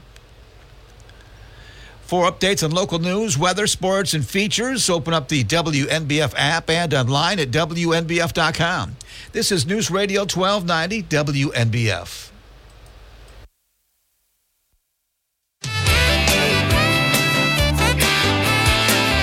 News Radio 1290 WNBF. 607-772-1290. I'm Bob Joseph. You're listening to the Monday edition of Binghamton Now on WNBF. Sometimes I feel I've got to run away. I've got to get away from the pain you drive into the heart of me. The love we share seems to go nowhere, and I've lost my light, for I toss and turn. I can't sleep at night.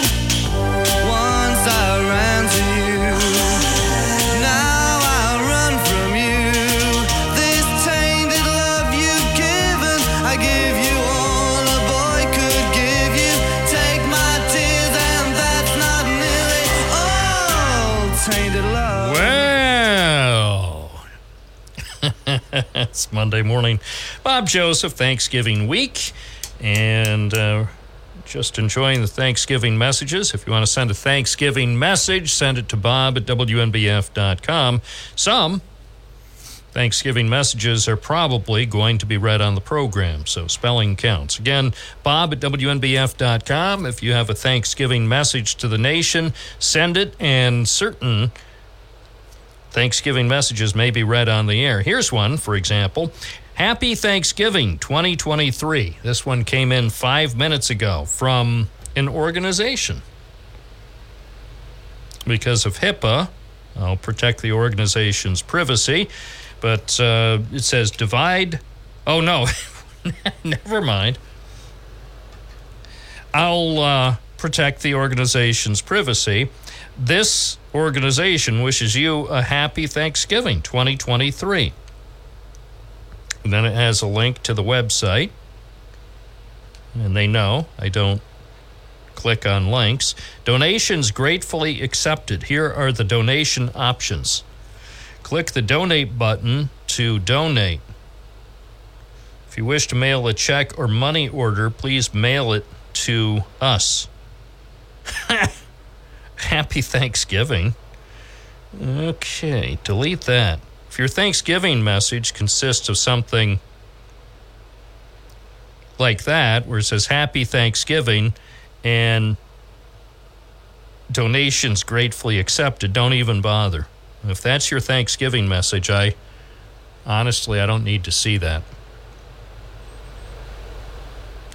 I just don't need to see that. I mean, I appreciate all Thanksgiving messages, but if the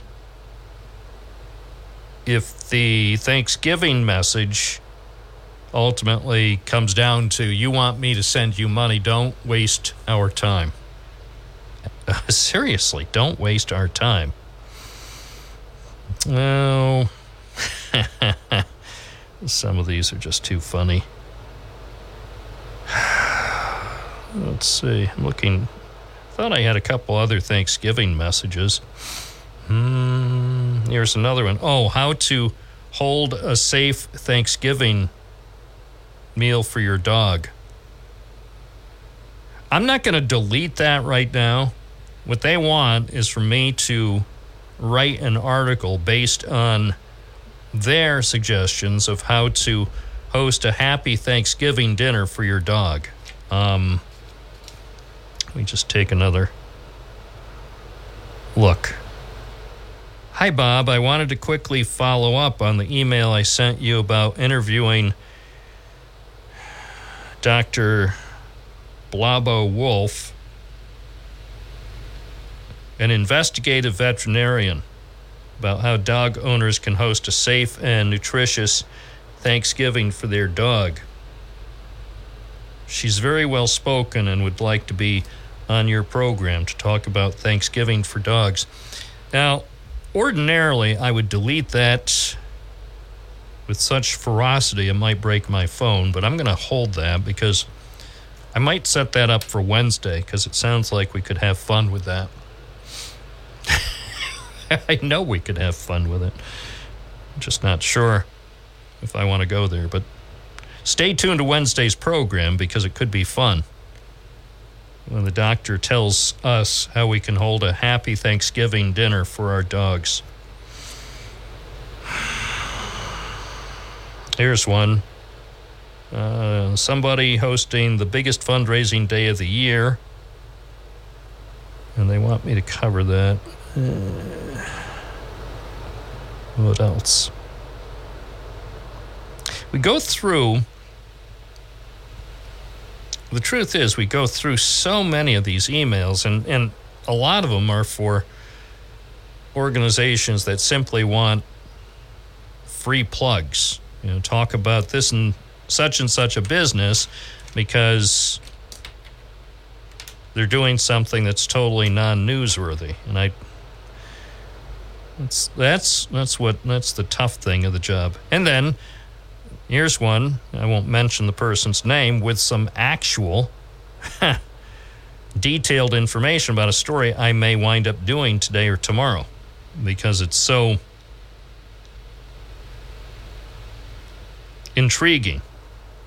We'll just say that. It is so intriguing that that story, thank you for the person who sent a good news tip late last night. Thank you for that. Let me see what time that was sent. I think it was... I didn't read it till this morning. Let me see if I can find that. Because it's about something that will shock the sensibilities. If only I could find it now.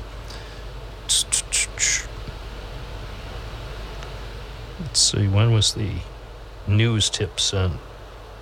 Wasn't that late. Anyway, we appreciate all the news tips. Some of these things are going to turn into news stories, whether people like it or not. Sometimes the only news that some people want reported are the things that they send out news releases for. And then sometimes those things could be important and certainly could merit coverage, or there are other stories that they won't send out a news release for, and yet they're 1,000 times more interesting. So if you send me a news tip about something that's interesting, I certainly will do my best to look into it. Can't guarantee a story. And sometimes the way the news world works these days, because of staffing limitations, sometimes the reality is you might send me a news tip today, and then you look on our website in a couple of hours, and you might be discouraged because there's no story about it. And then you look tomorrow, and then the next week. Sometimes it actually can take days or weeks before we can report on some things, for various reasons, by the way. Sometimes a story just takes more time to get basic information. Sometimes, if it's more of a feature story, it might get pushed to the back burner on the news stove because some stories are higher priority. Some stories need to be reported on now or today. Other stories are more like feature stories, and it might take a while before we get to it, but we do our best. Bob at WNBF.com. That is the best place to report something. This is Binghamton Now on a Monday morning. We're glad you're here.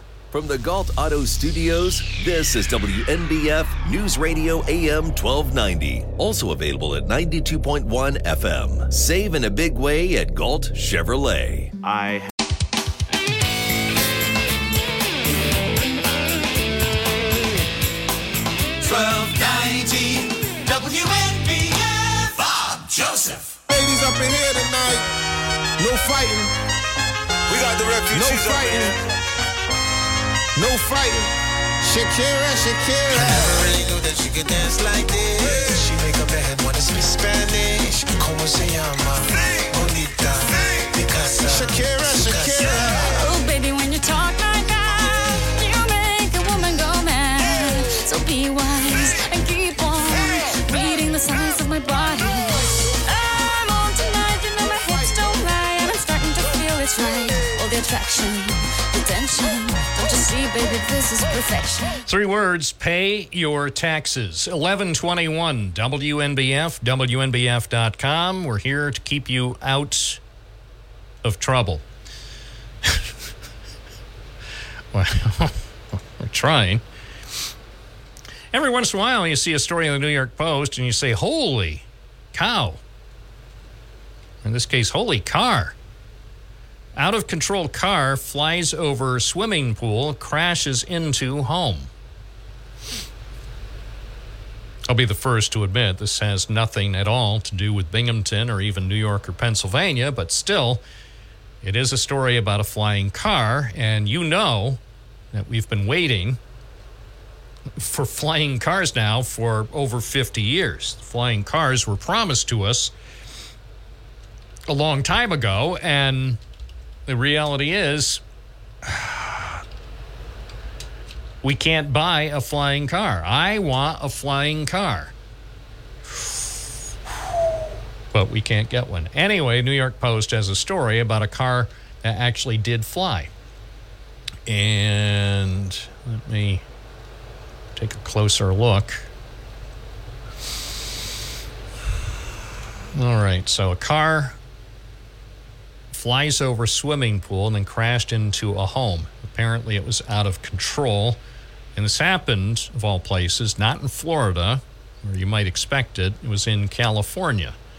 Car ended up inside a family's home after the driver lost control, hitting an embankment and causing the vehicle to soar through a nearby yard, driveway, and over a swimming pool before colliding into the kitchen of another home.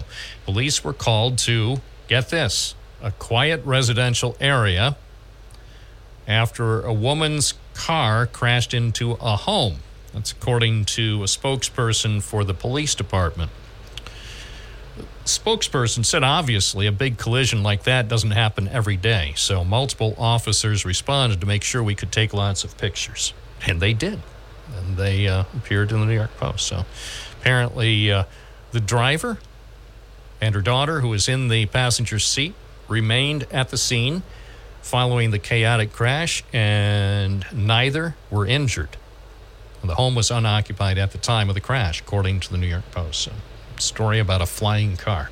It's 11:24 at WNBF. Hi, good morning. You're on the air. What's your first name? Where are you calling from? Good morning. This is DJ in Binghamton. How you doing, Bob? Oh, never better. Thank you.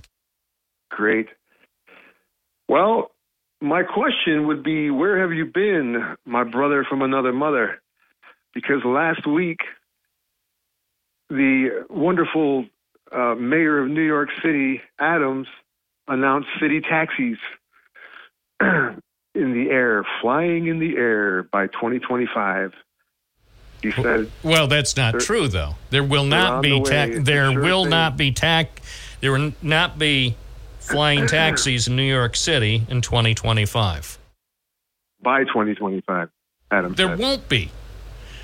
By 2025, that's 13 months. It's not happening. Air taxis. Oh, yeah. So you're talking about helicopters. They already have helicopters. No, not helicopters. I thought you meant like these yellow cabs. What I would like you to do is take your formerly nicotine-stained fingers and go on Al Gore's internet and look up the story. I'm telling you, there will not be taxis flying in New York City. Now, if you're talking about helicopters, they already have helicopters, and helicopters provide essentially an air taxi service now. So if you want to go from Manhattan to Long Island or Manhattan to Connecticut or whatever, Manhattan to New Jersey, you take an air taxi. So if that's what he's talking about, when you said flying cars or flying taxis, that's what I inferred. When you say flying taxis, I thought it was flying cars. We're not going to have flying cars by 2025. Well, first of all, did you ever go into a Walmart bathroom and you put your hands under the sink and nothing? Don't talk about that. You trying to make me sick? Let's get back on track. Let's talk about flying taxis. All they have to do is solve the problem with those sensors.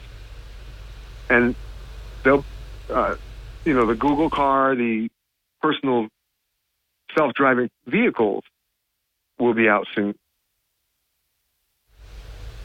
It's just a problem with the sensors. And it's few and far between. It's not every day that these cars are hitting people. Yeah, But yeah. there It's have just been some instances. it's just too bad if the person that the mindless car, the driverless car, it's too bad if it's you, right? The sensors. It's the sensors.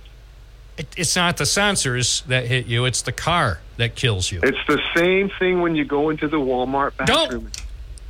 If you ever mention that topic again on this program, I mean, the bottom line is don't. Ever. Ever. Nobody wants to hear that talk. I thought we could talk about... No. You can't talk about that. You can talk about most anything else. Do not. Here we are, 33 minutes from lunchtime. You've already cost Binghamton restaurants probably several $1,000s.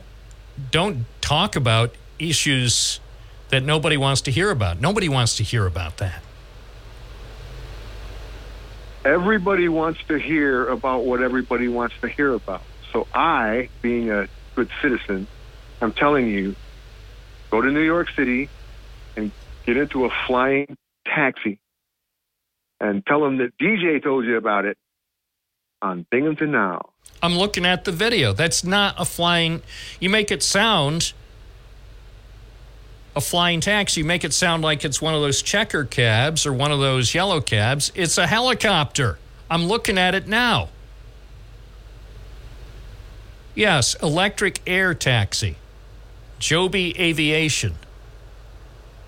I'm looking at it now. So they essentially have that already. It's just a different type of helicopter. Right? I believe you have the wrong article, Bob.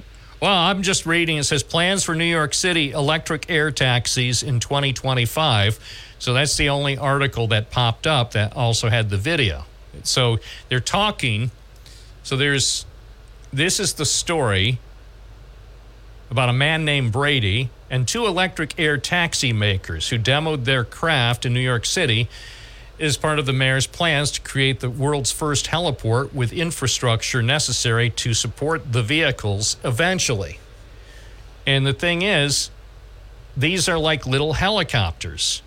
So the difference is from a regular helicopter, which has been tested for decades before they crash, these are new helicopters which haven't been tested for very many years. So if people in New York City in 2025 want to fly on one of these little electric, it reminds me of the little helicopter that was in my Lionel train back in the 60s. It reminds me of one of those helicopters. And no, I would not fly in one of those. You wouldn't? No. What, do you think I have a death wish? Would you be afraid of what's going to happen if the lithium battery blows up in midair? No, that's not what I'm afraid of. I'm looking at these things. They just don't look like there's much to them. Now, I'm not saying they're unsafe. I'm saying I personally wouldn't fly in them until they get more experience under their belt. The reality about helicopter travel is it takes a very special pilot with skill, a certain skill set, more than a regular airplane pilot. And also you have to trust the people making the helicopter. These are people who just started, and I'm not discouraging them. These guys may be the visionaries of the future, and ultimately these may be transporting us in several years, but you're talking about 2025. I say to you that regular service is not going to happen in 2025 because I just don't think they've been tested enough. I don't think the FAA is going to approve regular operation of these aircraft. And by the way, I see, because the company, one of the companies called Joby Aviation, I've read about them because they do have a partnership with Delta Airlines. Delta Airlines gave them a cash infusion last year. So I have read about that company. So at some point in the future, these things may be viable. But in 2025, my concern is, if they're approved that soon, is they're going to be in the news a lot. And it's not because of how many safe trips they've had. And again, I don't know. I admit, I have not actually talked with the guys developing this. I think it's too soon to be thinking that in the next 13 and a half months, there will be regular air taxi service in New York City. The headline on one website, because they want the clicks. Did you hear that? The website wants clicks. It says, from yellow cabs to sky cabs, air taxis take a Big Apple test flight. Well, I'm sure they got lots of clicks, but I don't think these things are ready for prime time. That's my personal opinion. So these two companies, one, as I mentioned, is Joby Aviation. The other is Volocopter. They did fly short test flights at the heliport a few days ago. And Eric Adams, have you paid attention to Eric Adams lately, DJ? Not much. Well, that's what I'm saying. There's something's not going well with that guy in office. I'm not saying there's a problem with him. I'm saying there's something wrong with what's going on right now with the mayor's office in New York City. And the last thing that guy needs to focus on is air taxis. You see what I'm saying? Hey, Bob, why don't you get a hold of the company and have them come on the show and interview him? That's doing the helicopter, city taxi. Well, since they're Flying probably cars. listening, if the kid who runs Joby Aviation or the kid who runs Volocopter, if they're listening, I'm saying if they're listening. Get a hold of them. I'm not calling them. Get a hold of them. No, I've got too many things to do today. I'm not going to call them because but I will say this. This is my solemn vow. If Joby Aviation or Volocopter contact me and fly one of their air taxis to Binghamton, I promise to go up with them for a test flight. That's a good deal. All right? So there, I said it. Knowing full well they're not coming to Binghamton, but, oh, by the way, it would have to be an exclusive. If you're Joby Aviation or Volocopter, and then you say, well, I guess we could justify going up to Binghamton because we'll do, the TV stations, that kid from Binghamton Now, public media, the newspaper. No, it has to be an exclusive. If Joby Aviation, if the kid that runs that, or Volocopter, if they bring up one of their test air taxis up to the airport in the town of Maine or over to Tri-Cities Airport, and if they offer me an exclusive test ride so I can take video and pictures from their air taxi while it goes, say, from Endicott to Binghamton, then I'll take a flight at great personal risk. But it has to be between now and the end of the year. So the offer is valid through December 31st, 2023. I think that'd be a great story. We'd get lots of interest. This is Bob Joseph, working for America, willing to take certain risks so you can feel what it's like to ride around the Triple Cities in an air taxi. That's what I do for WNBF. News Radio 1290 WNBF. So it starts recording? 1136 607 772 1290. If you'd like to speak with Bob Joseph live on Binghamton Now on WNBF. She cried to the southern wind about a love that would shoot you in. Every dream in the heart was gone, heading for a showdown. A showdown. Tonight at 9 on ABC, followed by The Love Boat. Ernie Anderson. If you know, you know. Broome County developers still working on plans for a possible gated community. We've been keeping an eye on this emerging story. I think it's interesting. See what happens. Still in the early stages. I've never been to a gated community. I think I've driven past gated communities, but I've never been inside a gated community because they won't let me in. At any rate, Brett Pritchard has acquired some property in the town of Binghamton off Webb Road. So that includes some of the things that were associated with the Vestal Hills Country Club for a long time.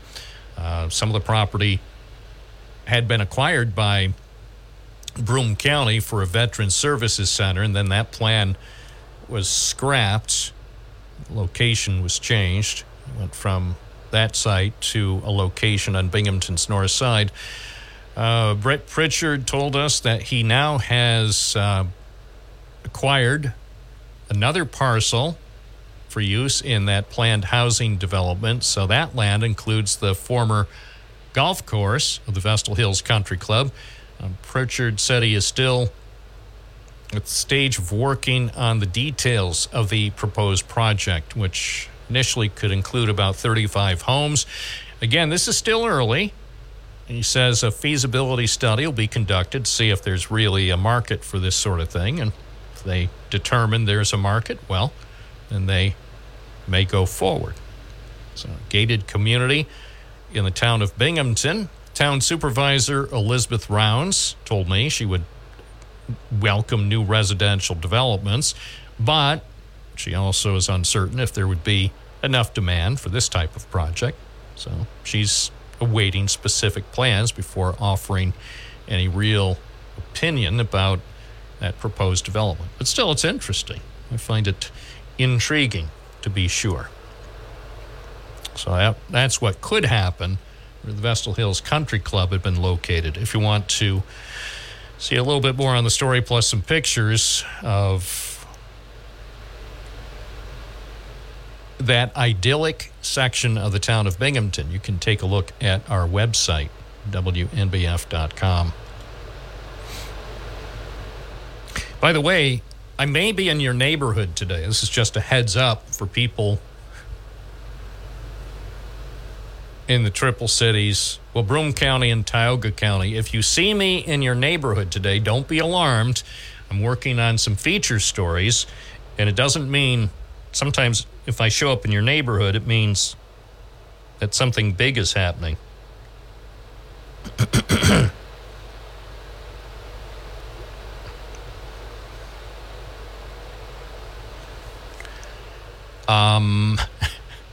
But if I'm in your neighborhood today, it's probably okay. Probably. I do have some places that I intend to go, so sometimes people see me in their neighborhood and all of a sudden they think, oh my gosh, the news is here. Sometimes people realize the news, they say, is sometimes not good in your neighborhood. But if you see me in your neighborhood today or tomorrow, it's probably because I'm working on a feature story, and you don't need to worry. There's no danger to the public. Unless you see police. If you see police in yellow crime tape, then maybe you should stay inside. But otherwise, if I'm just out there taking pictures and video, I would say there's nothing likely to worry about. Here's one. Mark from Binghamton writes about homeless people. Hi, Bob. I have heard people talk of seeing people living in such and such place. I'm not going to identify the place. Signed, Mark from Binghamton. Dear Mark, I will look into that.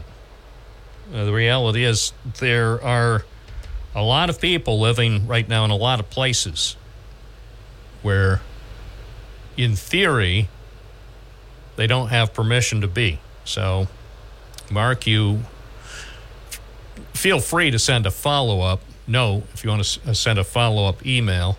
But I can tell you right now, because of the growing homelessness problem in our area, people who are unhoused now are finding themselves living in places where technically they don't have permission to be.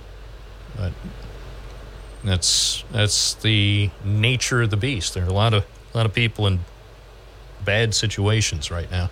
It's 11:42. Good morning. You're on the air. What's your first name? Where are you calling from? Larry from Kirkwood.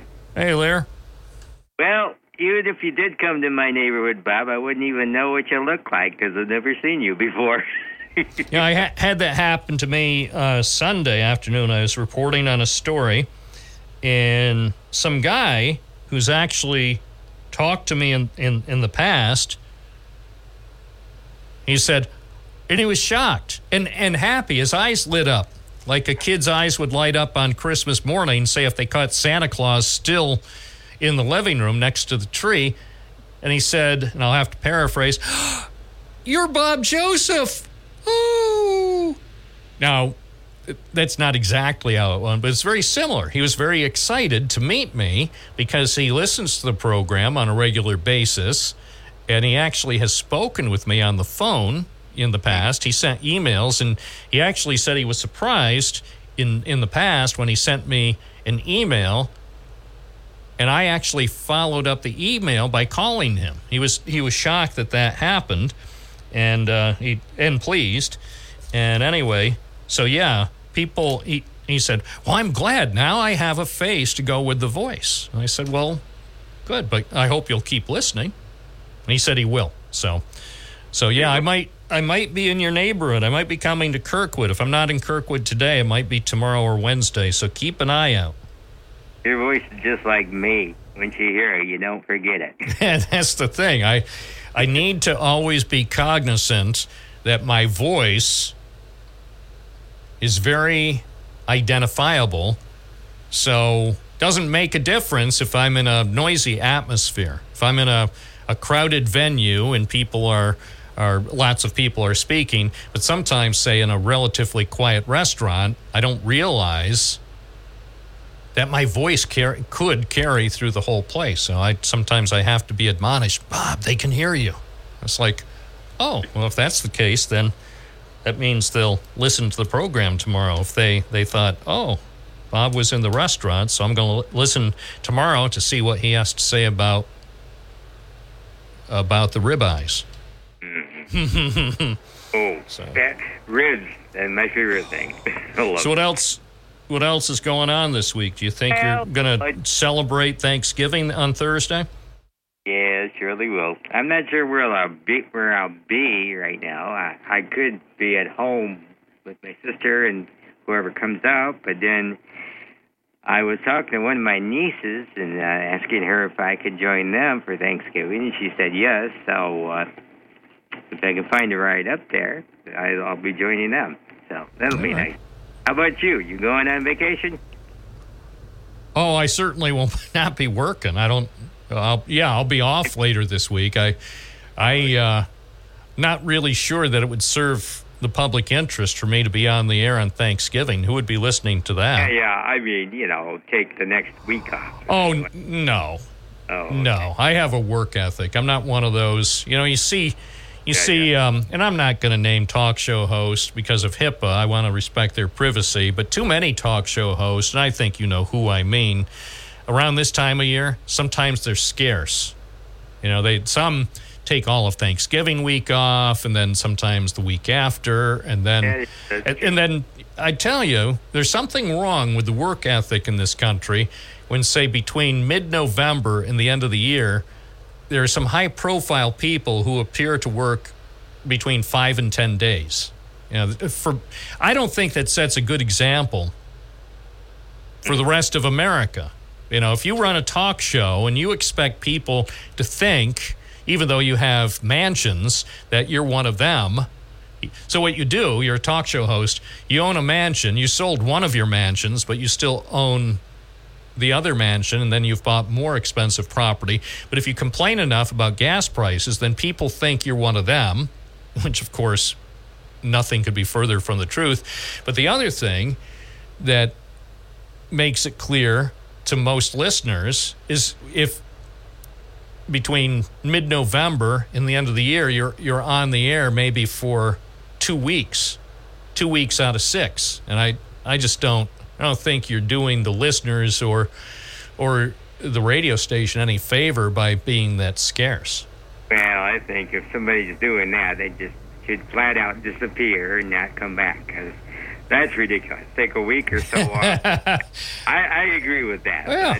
It's, I mean, getting away from talk show hosting, there are definitely some people that I wish they would just disappear. Oh. I'm talking about politicians. No. I don't want anyone to disappear. I mean, even the people, there's some people. No, seriously, Larry. I think a few listeners might believe I would love some people, politicians or whatever, to disappear. And no, I don't want anyone to disappear. I want people to continue what they're doing. I mean, I think it's great. That's what I love about America, is all people keep doing what you do. That's what makes for a good talk show. Keep doing, I mean, if you're an elected official, a candidate, a business person, just the average Joe, keep doing whatever it is you do, and that way I never run out of material. I don't want people to disappear. I want people to keep doing more stuff. There are definitely some people I wish we didn't have to hear from anymore. And it's not the one person you're thinking. I know. Well, anyway, I hope you have a great day and enjoy your Thanksgiving. All right, bless you. It's 11:49 at WNBF. No, this is my advice to everyone. Everyone. Keep doing what you do. And that way, every day, there's going to be some stuff that we can talk about here on the program. If people suddenly disappear, or for whatever reason they keep a lower profile, that's not helpful. Whatever it is you do, keep doing it. Unless you're doing something illegal, and then stop. Stop right now. If you're doing anything illegal, stop it this minute. And then start doing legal stuff so we can talk about that.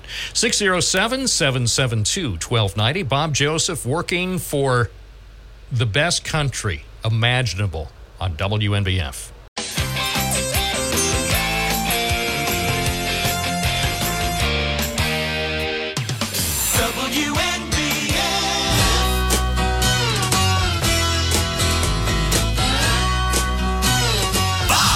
If not for you, babe, I couldn't even find the door. I couldn't even see the floor. I'd be sad and blue if not for you. 11:52 from the people who brought you Vegemite. 8 minutes before the hour at WNBF. With Bob Joseph, Dan Bongino in the bullpen, warming up. And later, the Sean Hannity Show. And then later than that, Mark Levin with Constitutional Thoughts.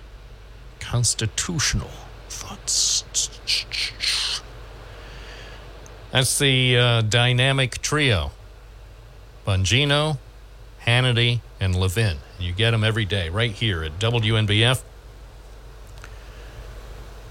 Here's an update from the Washington Post regarding the gag order. Both the government and an attorney representing Donald Trump are facing intense questioning from a 3-judge panel in the D.C. Court of Appeals. The topic is whether a limited gag order imposed on Trump by Judge Tanya Chutkan unfairly limits his speech. Trump's lawyer is arguing the former president has a First Amendment right to speak about his federal election interference case, especially because he is running for president.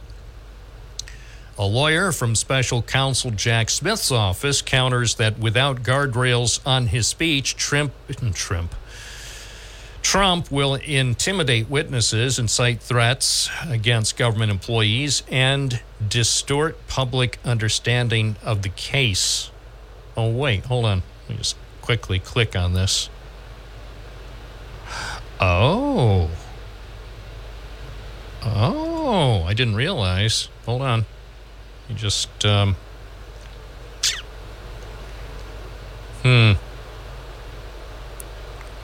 Let me see. I thought the audio was available. Looked like the audio was available online. I think it is, if only I knew how to work this thing. Anyway, yeah, it turns out we could have been listening to some of the arguments because the U.S. Court of Appeals, unlike most governments around here in Broome County, has learned how to put their stuff on YouTube and do it live. But unfortunately, I think they actually, it looks like they just took a break. Hold on a second. Give me a ticket for an aeroplane. Wait, that's not the court. Hold on, I think this is the court. The argument you're making today, which is essentially that the district court has no authority to regulate the speech of a criminal defendant unless it's entirely unprotected. All right, so yes, it turns out the U.S. Court of Appeals for the D.C. Circuit was live streaming the audio, just the audio, no video, but at least we would have been able to hear some of the arguments, which might have been fascinating. I'm sure we'll hear some of the arguments later in the day. You'll hear clips, you'll hear a few things on newscast, on the radio, here on WNBF, maybe some of the talk shows. I would think that Dan Bongino and Sean Hannity will probably run some clips of the arguments. As I mentioned earlier about this case, about the gag order on Donald Trump, I think it's a very difficult case. In most instances involving any other defendant, or virtually any other defendant in America, I would be inclined to say, yeah, there should be a gag order because, well, just because. We can't conduct legal proceedings when the defendant is constantly spouting off and saying things that could intimidate witnesses or cause other problems with the proceedings. But because of who this specific defendant is, if I were making the decision, I probably, in the interest of justice, say, hey, in this one case, based on all of the factors that are present in this case, even though he deserves a gag order based on his written and spoken comments and general behavior and his long track record of behaving like Donald Trump, he deserves a gag order. But in this particular case, we are ruling against a gag order, and we will just say he can do whatever he wants. Right, Bill Flynn? Even Bill Flynn is shaking his head. Bill Flynn just came in here. He said, yeah, Bob. Right, Bill? He can do whatever he wants. Bill Flynn and I agree.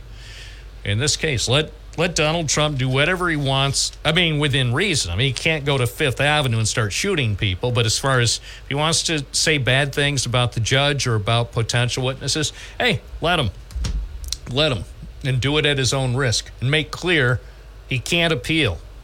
No matter what happens, if he keeps this up, no matter what happens, he won't be able to appeal any verdict. That's our program for today. I'm Bob Joseph. Don't worry, I'll be back tomorrow morning right here on News Radio WNBF. This is News Radio 1290 AM, WNBF Binghamton. Now on 92.1 FM, W221 EJ Binghamton, a town square.